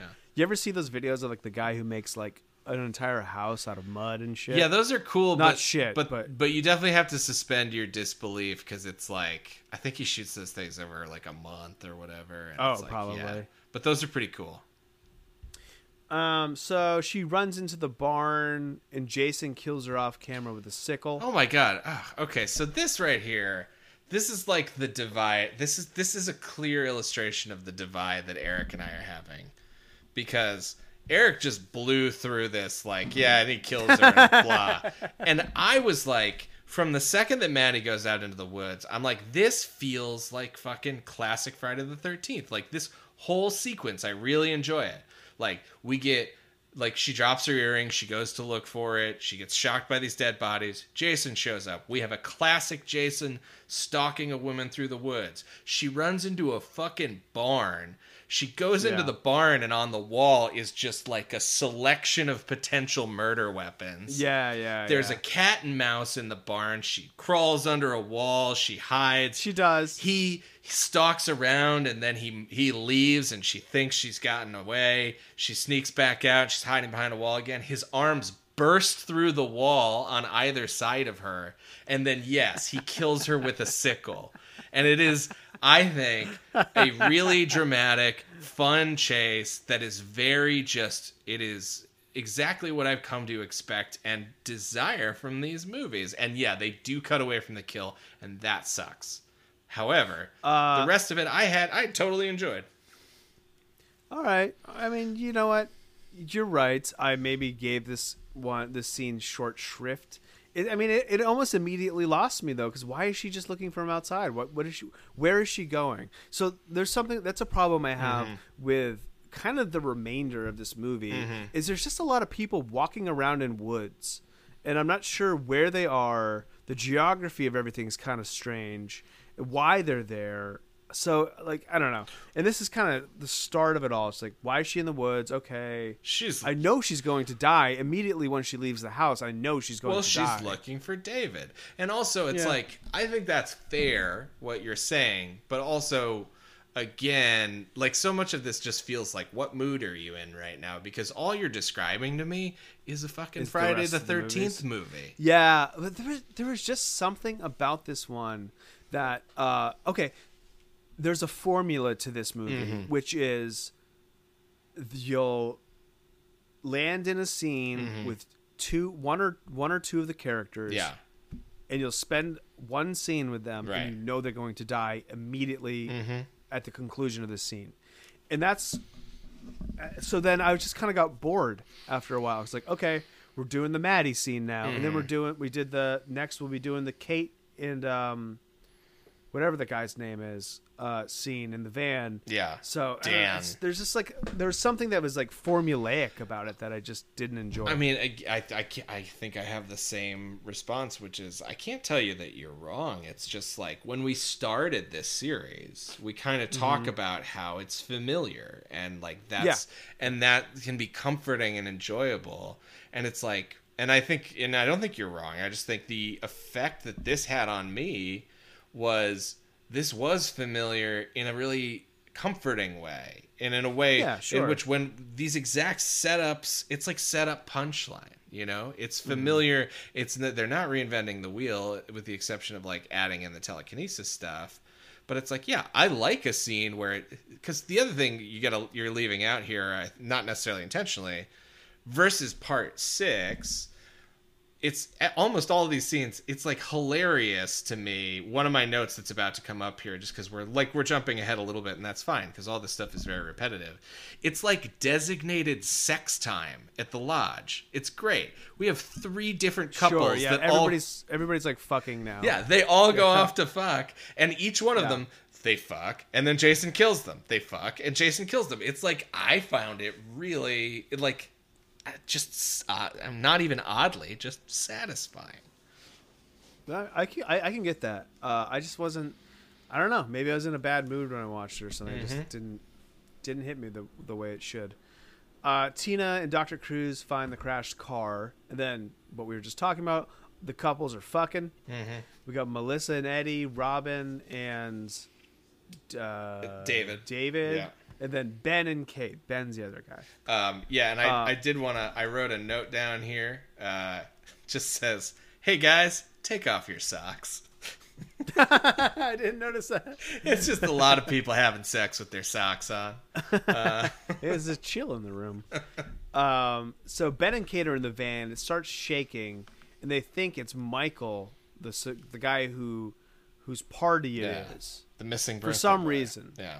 This doesn't make any sense, Ben is like pulls out and puts his pants on to look for him. You know what I mean? The actor, by the way, his name is Craig Thomas, and he continues to work to this day. He's like a working actor, television a lot. He says in his interview, he's like, yeah, I don't know why. Apparently, I just decided to stop having sex because I had to see who was outside the van. So he goes to look for him. Jason catches him and crushes his head like a can. Another terribly cut scene with cool behind-the-scenes deleted footage. Yeah, yep. She sticks her head out of the window to look for him. And Jason sticks like this funnel in her eye. It's the party, like, you know, the. Oh yeah, that's right. It's a noisemaker. That's what it was. Which again, my note here was lots of fun kills. Sad that there's no gore. Like, yes, it's like the alternate universe version of this movie. Like, I'm giving the movie points because they are clever, interesting. I think they shook things up in terms of like coming up with some fun kills here, and clearly they just lost a lot of the footage. And then we do the thing that we're doing now, which is there it is. Melissa cuts off Eddie. Oh yeah. They're about to get it on, and she says like, "Nah, I just did this to make Nick jealous." Yeah, she sucks. Yeah, she does suck. And he's like, I can take it. I've been rejected by some of the finest science fiction magazines in the continental United States. And then he gets up to leave, and she's like, where are you going? He's like, to take a cold shower. I got a date with a soap on a rope. Which I don't necessarily know. I know that soap on a rope was a big punchline in the 80s, and I'm not really sure why. I think it was just... Did you guys ever have soap on a rope? No. I think it was just in the zeitgeist, you know? Yeah. So David with Robin. Jason cuts the power. Get some good boobage. There's some good boobage. At some point, I missed it. I had to ask my wife because I was writing a note or something. Tina runs into Nick in the woods, and they find Michael's body, like stuffed in a tree. Yeah, I think so. Is it Michael's body? It's either Michael or Dan, the Dan other guy, the other camper. Yeah, MacGruber, right? That's that Dan. MacGruber. Okay. Yeah, that's who it is. David and Robin have finished. He's hungry. He goes to the kitchen and steps in some blood. But that doesn't stop him. He's like, ew, and just like keeps going. And then Jason stabs him with a butcher knife in the stomach. Body counts up to 10 now. Tina and Nick are back at her house. She finds a bunch of clippings about Jason, and then she makes the connection, like, oh, that's who I resurrected from the lake. Eddie calls Melissa a cunt, which, I mean, you know, she's not a good person. And then, what's this weird detector that he has? He scans. I don't know. He's scanning. Oh, sorry, he's like has like a metal detector or something, and he's scanning the presents. Michael's presents. Yeah, this was unclear to me. I was just like, he's got an '80s gadget, and he's doing gadgety stuff with it. It was weird. Jason walks into the cabin, and I editorialized a little bit here, and I said, even he seems bored. Sorry. I think there's so much mood here. And I think that cuts both ways. Because I think that when I was watching this, I was like, you know what? I'm having fun. I said that about halfway through. And then from then on out, I was just like, yeah, this is all fun. I'm enjoying this. And I think it can go the other way, too, where it's just like, it's going to color so much of your viewing experience. We should do an episode where we switch duties. Because I do think there is something about writing down the plot as you're watching it that like takes you out of it in a way. I almost watched this because my reaction was so negative, and it didn't feel like necessarily justifiably so. Sure. Like 5 I didn't like, but it's like that's a shitty movie. Right. This one, there was enough that was happening that I was like, maybe I should rewatch this one, and I just haven't yet. But I give you my promise, Kill Streakers, before our rankings episode, I'll rewatch this one. Holy shit. or at least portions of it, and see if it hits a little differently. Well, I mean, if you want, I'm happy to take up your. I think that's an interesting thought experiment. Anytime you want to have me recap one, we can do it during this series if you want to. It's up to you. Yeah, sure. If you want to take Jason Takes Manhattan or Jason X or whatever. Should we switch it up for the next episode? Should I do Jason Takes Manhattan? You want to? Yeah, let's just do a one-off, and then we'll go back to the way it was. Okay, yeah. I'm interested to see how that goes. I like you doing this. I think you're very good at it, and I think our listeners have come to appreciate and count on you in this role of a reliable recapper. But yeah, I'll do a cameo role. I will say though, it's going to be hard because I'll still want to be taking all these notes to remember. Well, so I don't know. You just got to do what I do, which is you tweet. I try to treat it like tweeting, like I'm live tweeting the movie. That's how I take notes. So I go through and I just write my reactions to stuff. And I, for whatever it's worth, like I write a lot of jokes that I don't say on the show. Like I write little jokes to myself. Most of them are really dumb. But like, for instance, when, Nick shows up for the first time, my note says, Hunk City, population, this guy. You know what? I'm already regretting it. No, I'm going to take the reins for next. I got very possessive about it. Not because of the joke, but because I do want to take You're afraid I'm going to be good at it, aren't you? No, just it helps me focus in some ways. All right, well then stop bitching about the movies. I'm sorry. I'm just kidding. Jason hacks into Eddie's neck. Oh yeah, before this, Tina gets a vision that her mom is in the woods. Jason kills Eddie. Robin puts her shirt on. I still love her though. She goes to the bedroom. There's a bag of weed that just looks like pine needles. It's really bad weed. Yeah, it made me nostalgic, though. I miss really bad weed. Oh, I miss really bad weed, too. Weed is too strong nowadays. Amen, yeah. I've been told that you can get shitty weed, especially at certain, like some dispensaries have it. Because I think people have a use for it. But yeah, like I miss, we called it swag. I don't know what you guys said up in Maine. Yeah. I think that's pretty universal. But yeah, like the kind of weed that you had to spend 10 minutes like pulling off the stem and picking seeds out of. Like, yeah, man, it's like, it's real iffy. Like, I don't smoke weed much. But when I do, it has to be like the right kind, or else I fucking go. Yeah, that bananas. Stuff just got you high. You just got high and you laughed at stuff. You laughed a lot. You ate a lot of junk food. That's the fun experience to me. I don't need to go to fucking outer space every time I smoke. Exactly. This is great. She opens a closet and we get a cat scare. Yeah.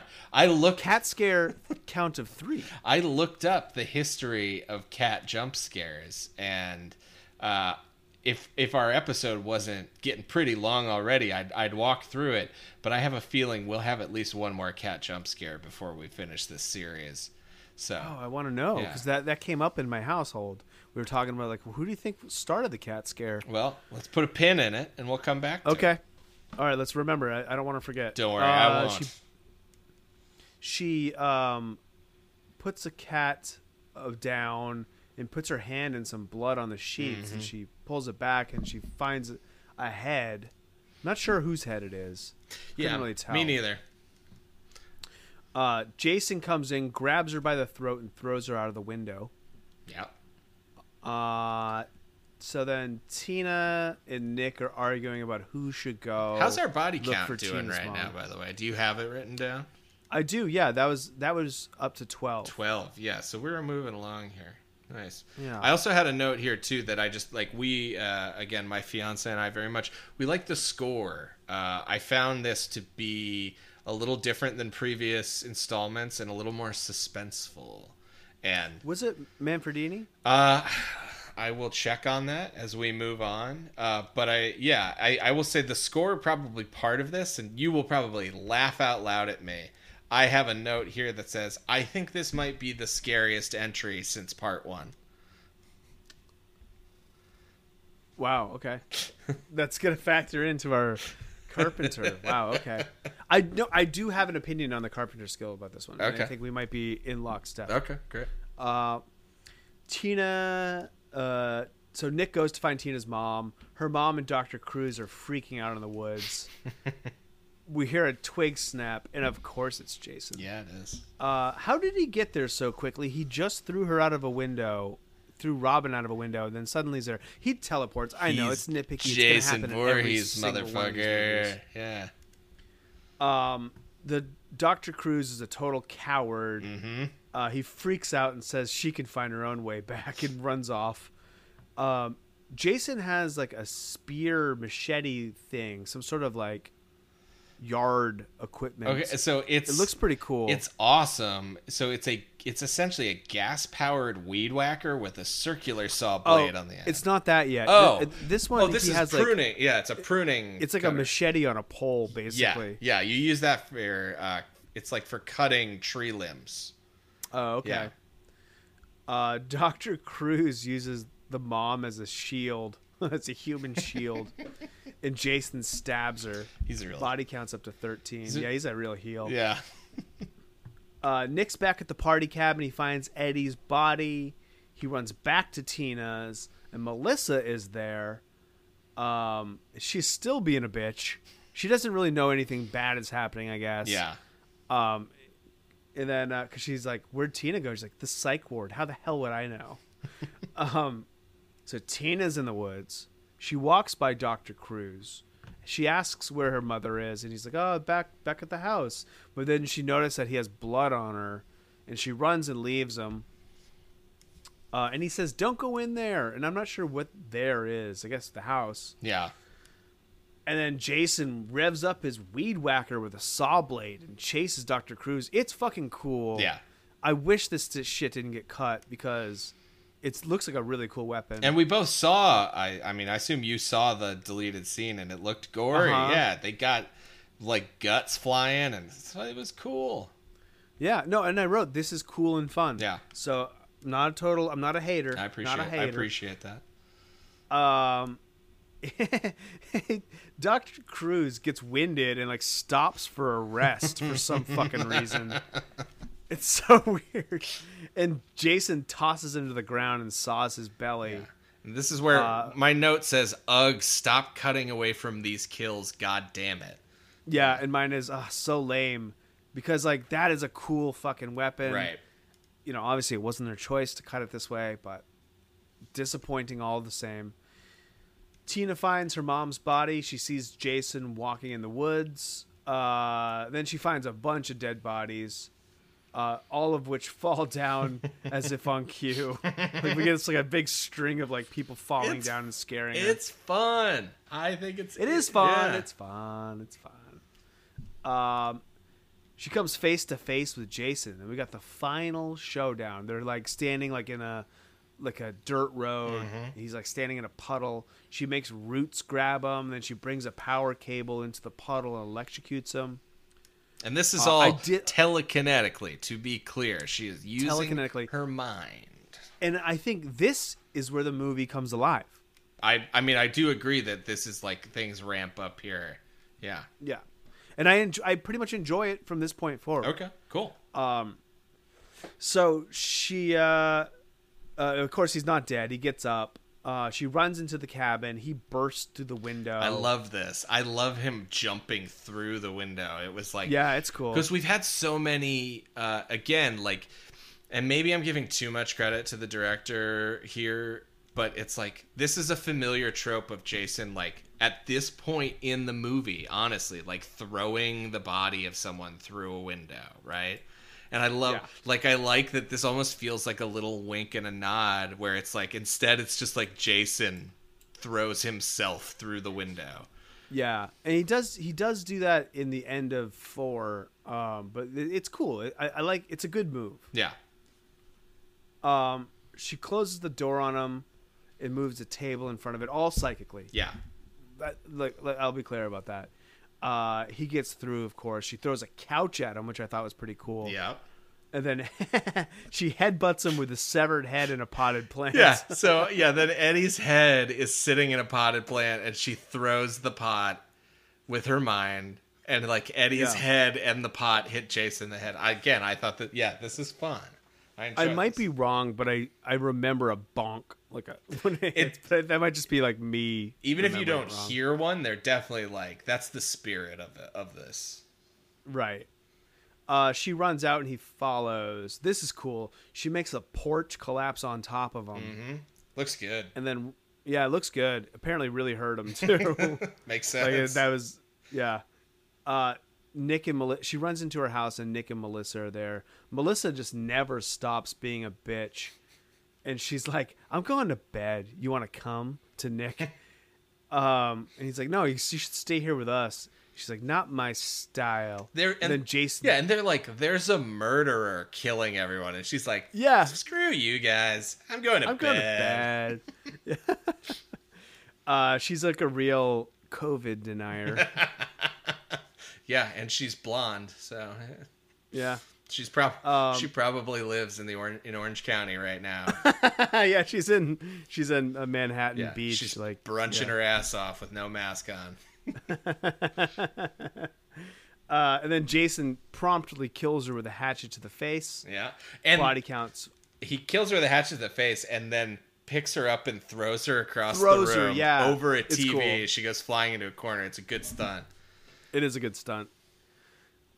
Tina and Nick run upstairs, and Jason follows. She crashes a light into his face, and he falls backwards onto the stairs and falls through the stairs. Mm-hmm.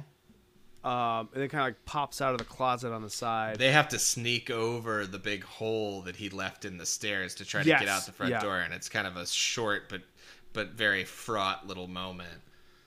Yeah, I agree. And then she he comes out and she like squeezes his head psychically, and his mask shatters. Yeah, revealing his new face. What do you think about the new face? I think it's a little over the top. But I I do think it's very gnarly, which I like. It just has mild cartoonish elements, I think I would say. Yeah, like his teeth are huge. Yeah, like in a way that teeth aren't. Yeah. And then she hangs him with a light cord from the ceiling, and then opens a hole in the floor below him and just drops him down. And he reaches up and pulls her into the basement.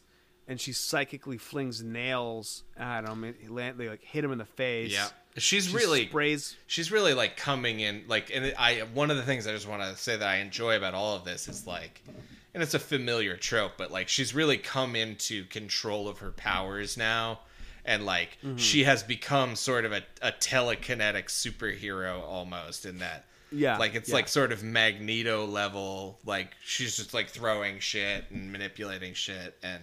This is what I was alluding to when I was talking about at the beginning, that it's like she is fighting him toe to toe. Like they are like she keeps beating him down and he keeps coming back. But like, I think it's an interesting, like it's the first time we've ever really seen this where it's like she's kicking his ass.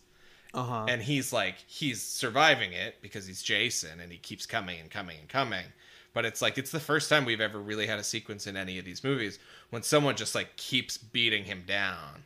And for no other reason than it's just new. I found it entertaining. She sprays him with gasoline. Sorry, I should yes and what you just said. You don't have to agree with me. It's fine. No, I mean, I do agree with you. I do agree with you. Yeah, I'm just like thinking about this movie. You are very convincing in your reasons for it. I just think if the rest of the movie were like this last half, like 20 minutes or so, not that it should be an out and out battle the whole time. I just like the rest of it. I don't know. Maybe I'm just being a dick about it. I'm very torn. A lot of Much people in the way don't like you were this torn movie. about 6, but I don't think I hate this movie. Yeah, you know what I mean? And I like what it's doing differently. I just think the bones are good. The rest of it doesn't work as well for me. Well, maybe I don't know, maybe I'm wrong, but I think I try to put myself in the mindset of somebody listening to us have this debate, right? They're going to eventually. And I think a lot of it just comes down to what are you looking to get out of these movies, I think. Yeah. I think you and I, for better or worse, we're keying in on two very different elements of the movie. Like more than one element, but it's like the things that you don't like about it are valid, and I think the things that I do like about it are valid, and they're different. And I think it all just depends on like what's your idea of the platonic Friday the 13th movie. And for me, this one gets a lot closer to that than 6 did, and that's part of why I like it, you know. That's fair. So she sprays him with gasoline. There's a furnace behind him. There's a furnace, yeah. She lights it up, lights him up, and he's engulfed in flames. I thought this looked really good. I don't know how you felt about it. I think it's shot well. Do you know that this was at the time, Kane Hodder, in shooting this, set the record for the longest controlled stunt burn ever on film. Really? Yeah. And he's a man who is severely scarred from a burn. Yeah. So he burned for, I believe, 40 seconds. Holy shit. Yeah, which is a long fucking time to be on fire. So he's engulfed in flames. Nick wakes up. The house starts crumbling around him. They run outside. And the house just fucking explodes. Yeah. It's just like, boom, like levels. Mm-hmm.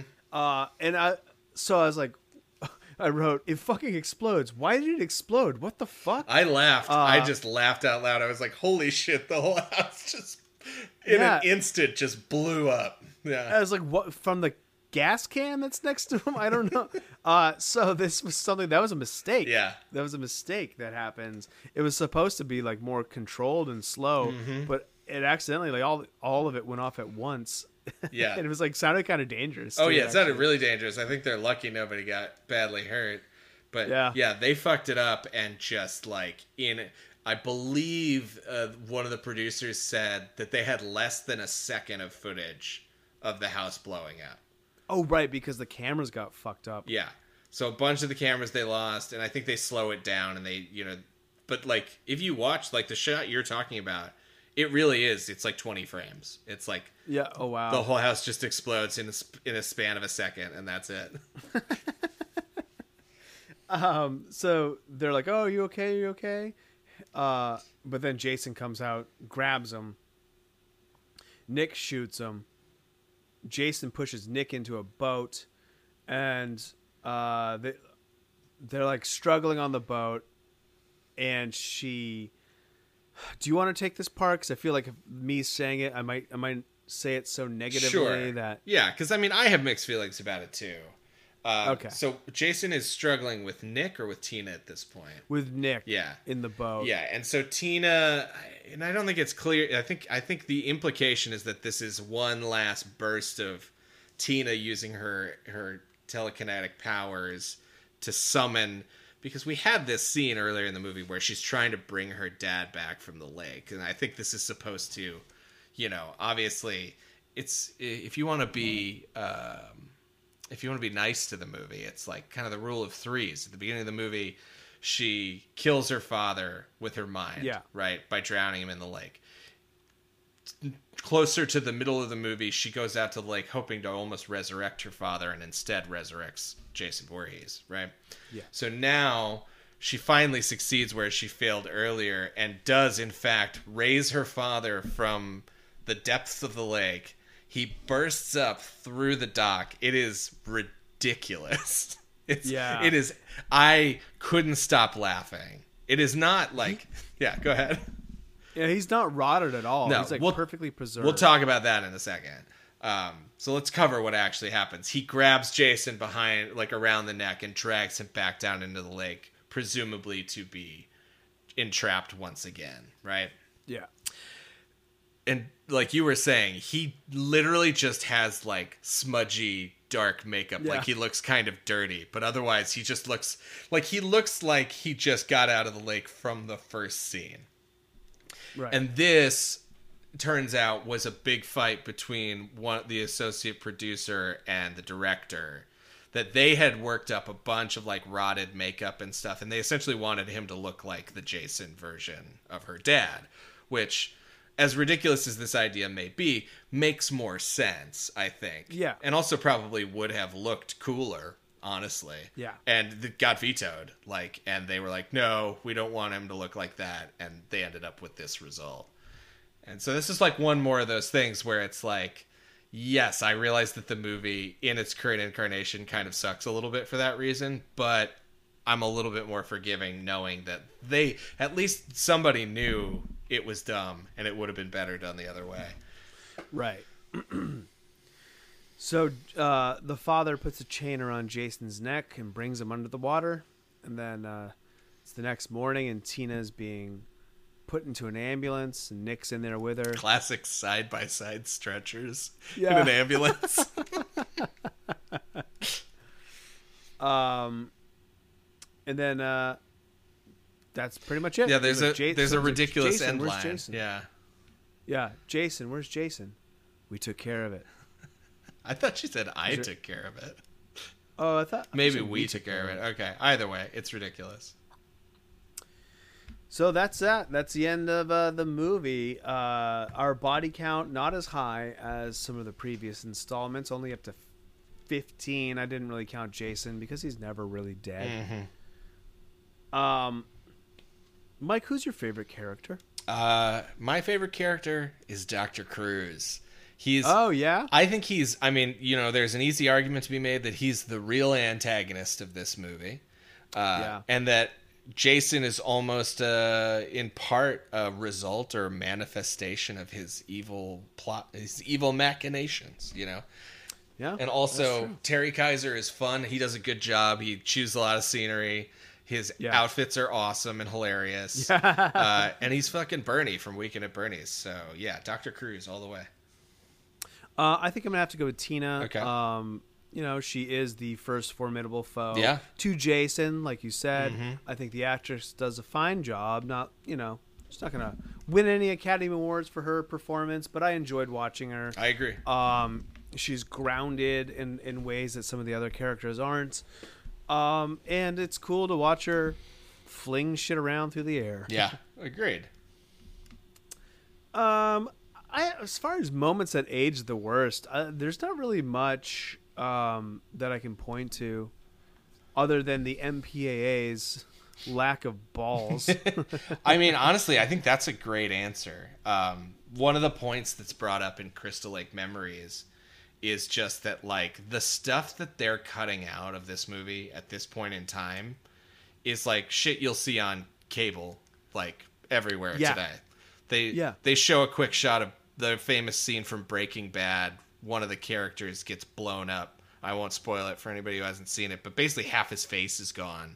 And it's like, it's significantly more gruesome than anything you see get cut from this movie, let alone appear in this movie. Oh, absolutely. Yeah. So things have changed, and I think it is. I mean, this can be the last time we note it, but it's you know, what could have been, you know. Mm-hmm. And then so the best death, I think we kind of revealed that already. Yeah.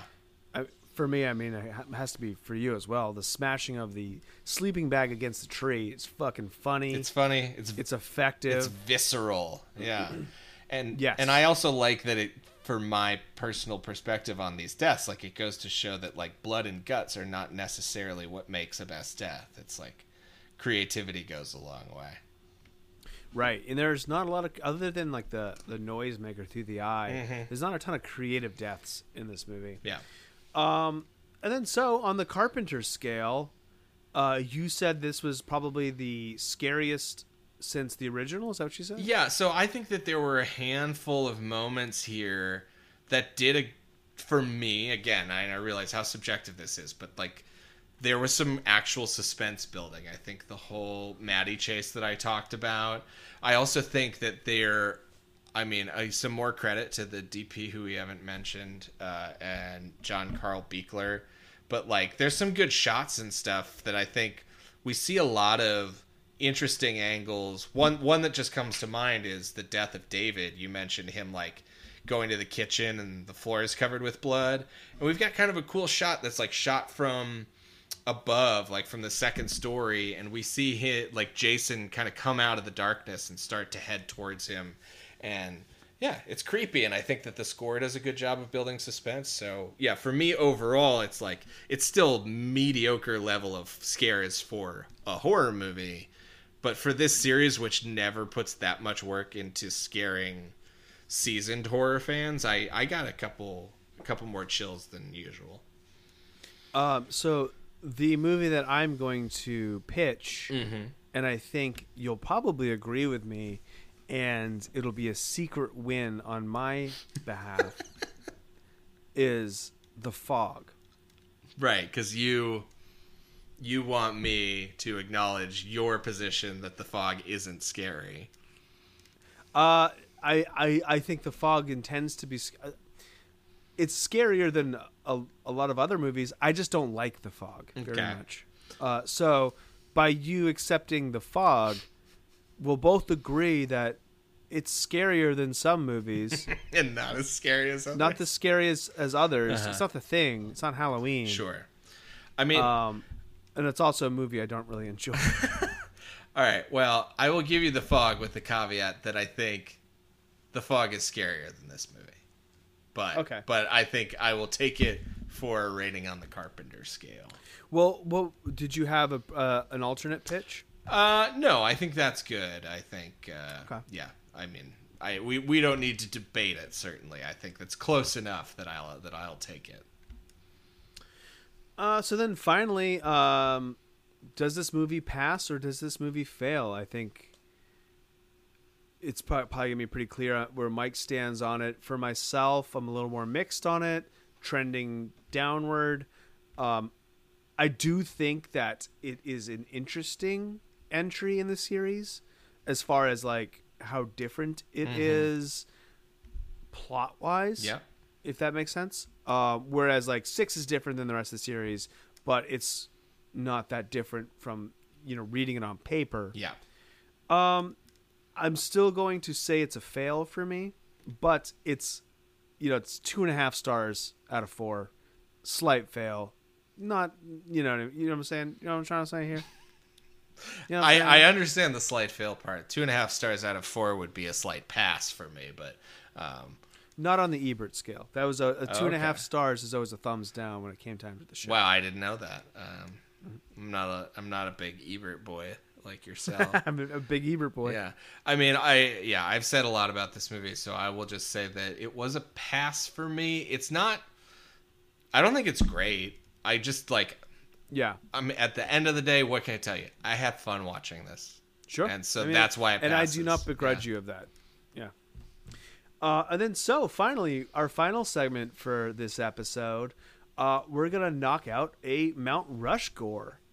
And for those of you who don't know, Mount Rushmore, we like to point out 4 of the crowning achievements in any one genre of film. And what is the genre for this week? Yeah, so this time around, as we like to do, we try to keep it on theme, and we want to do the Mount Rushmore of telekinesis horror. Yeah. So I don't know about you, but we collaborated on this as we do on all Mount Rushmores, or I guess it would be Mounts Rushmore, like Mounts Rushmore. Yeah, right. Yeah. No, we're not. We're limiting this to explicit telekinesis. There's lots of. I think you can open up the floodgates with just telepathy and mind reading. Yeah. So emphasis on kinesis, on movement here. So people who can move or affect physical things with their minds. And, this is a dicey time for the actual Mount Rushmore.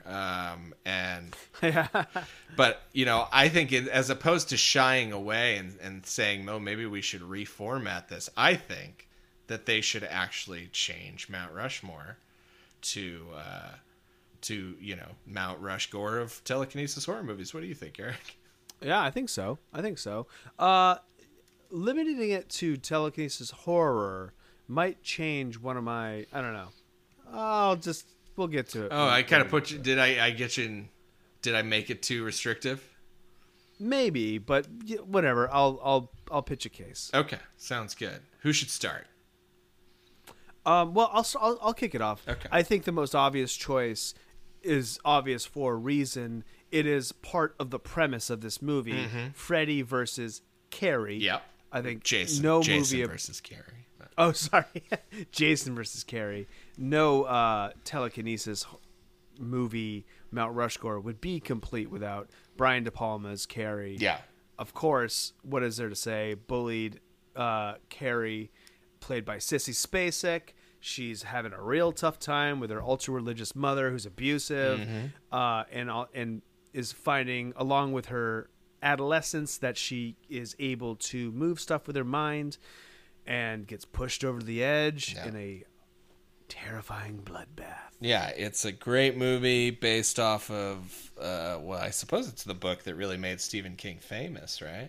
Yeah, it's his first published book. Yeah. It's an all-timer. And it's an all-timer for a reason. It's a great movie. And if you haven't seen it, you should. Sissy Spacek is great. She's a very odd, specific actor. And perfectly suited for this role. She really makes it her own. So what do you have for your entry? So my first entry on Mount Rushmore is going to be we'll call it action sci-fi horror. I think it definitely qualifies as a horror movie, but it's certainly a sort of multi-genre affair directed by one of my all-time favorite directors, David Cronenberg's Scanners. Yeah. So Scanners, for anyone who isn't familiar, follows the story of, it's almost kind of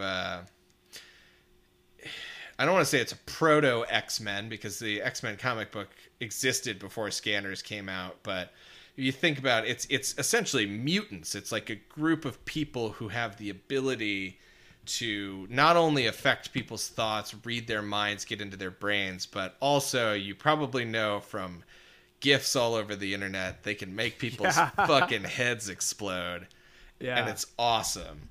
One of the best head exploding in any movie ever. Yeah. And you know what? The plot is interesting, but it's not. This movie isn't really about the plot. This movie is about, first of all, I think it's beautiful. I think there is something about the look of especially early 80s and even late 70s Cronenberg that it's just like, these movies look great. They're little set pieces. The opening scene, do yourself a favor, and if you're interested in watching Scanners, all you got to do is watch the first 5 minutes. And if you're not hooked, walk away. That's fine. Michael Ironside, one of the great all-time villains. It's just, I love this movie. I think it's really fun, and making people's heads blow up with your mind. What more fucked up form of telekinesis is there? Yeah, that movie rules. I am due for a rewatch of it. It's been a while. Another movie that I am due for a rewatch of, also harder to categorize, not as a strictly horror movie. It's not really a horror movie. It's a sci-fi, future cyberpunk anime. Akira. Okay. Which you've never seen? I have Akira. never seen Akira, and I know that's a big old blind spot. It's really cool. It's the plot is pretty convoluted, so I'm not going to get hit every aspect of it. But essentially, it's about a futuristic biker gang, Kaneda and Tetsuo, and there's one of them gets into Tetsuo gets into a motorcycle crash, and that awakens telekinetic powers in him. Then he's taken by a secret government organization that wants to harness those powers. There's also body horror elements into it. Cool. I'm sure you're probably aware of the flesh monster at the end. I've heard of it, but I've never seen. Yeah, it's pretty bonkers. I think that Looper, the Rian Johnson movie, kind of borrowed some stuff from it. Okay. It's cool. It's a very, very cool. I'm due for a rewatch. I told my wife, but she is against anime, I guess. She's, other than Miyazaki movies. Wow. Okay, that's a hot take from Jess, but Yeah, I think she might dig it though. But yeah, so for me, Akira goes up on Mount Rushmore. All right. So this last one is sort of a wild card spot, and I'm going to preface it by saying neither Eric nor I has seen the movie The Fury, which is another Brian De Palma telekinesis horror movie, and word on the street is it's pretty good.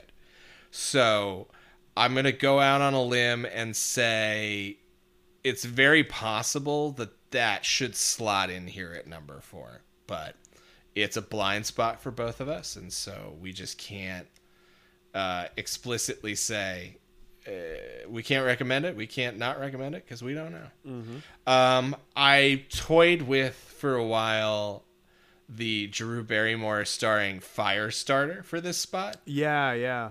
However, that's pyro. Yeah, exactly. I settled on. I decided that it is in fact pyrokinesis, and that would not qualify. I also thought about the Jennifer Connelly starring Dario Argento film Phenomena. However, she uses the power of her mind to manipulate insects and not actually move things around. So again, disqualified, sadly. And so, fortunately for me, unfortunately for my co-host Eric, I'm going to go ahead and put Friday the 13th Part 7, A New Blood. What? On the Mount Rushmore of telekinesis. Pyrokinesis. Telekinesis horror movies. There is a little pyrokinesis in this movie, but yeah, sure there is. I challenge you, sir, to provide a better alternate. Even Carrie 2. No, The Rage. I never saw Chronicle. It's not a horror movie. I wouldn't it's not a horror say. Movie, you're right. Yeah. I'm putting The Fury on my list to watch. What about Zapped? Also not a horror movie. It's a horror movie if you're a woman. Phenomenon.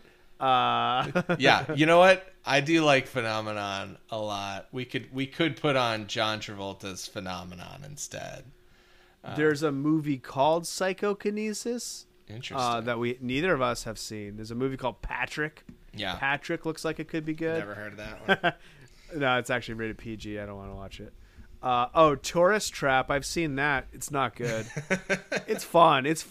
Okay, fine. I'll give it to you. All right. Well, we'll split it, and we'll say you can watch this Friday the 13th, or you can watch John Travolta in Phenomenon. I would absolutely rather watch this movie. So yeah, okay. It's up. All right. It's up there. Fantastic. Well, then that does it for this edition of Mount Rushmore. And you know what? Not every category has 4 all-timers in it. And you know, what are you going to do? Yeah, it's true. Sometimes you really paint yourself into a corner. Just gotta and you have to stretch it out. Okay, guys. If you would like to get in contact with us for any reason, you can do so by emailing us at killstreakpod@gmail.com. You can visit our website and leave us a voicemail. And the website is anchor.fm/killstreakpod. And we're going to be launching our Facebook page hopefully soon. Yeah. So maybe engage with us there. Eric's going to be running our Twitter. Yeah. Our own separate Twitter. Oh, yeah. Twitter. We're going to get a Twitter going. Why not? Yeah, why not? I'll do that. Fuck it. Who cares? But yeah, please write us, leave us voicemails, give us fun ideas, tell us what you like, tell us what you didn't like. Yeah. And as always, I got a date with a soap on a rope.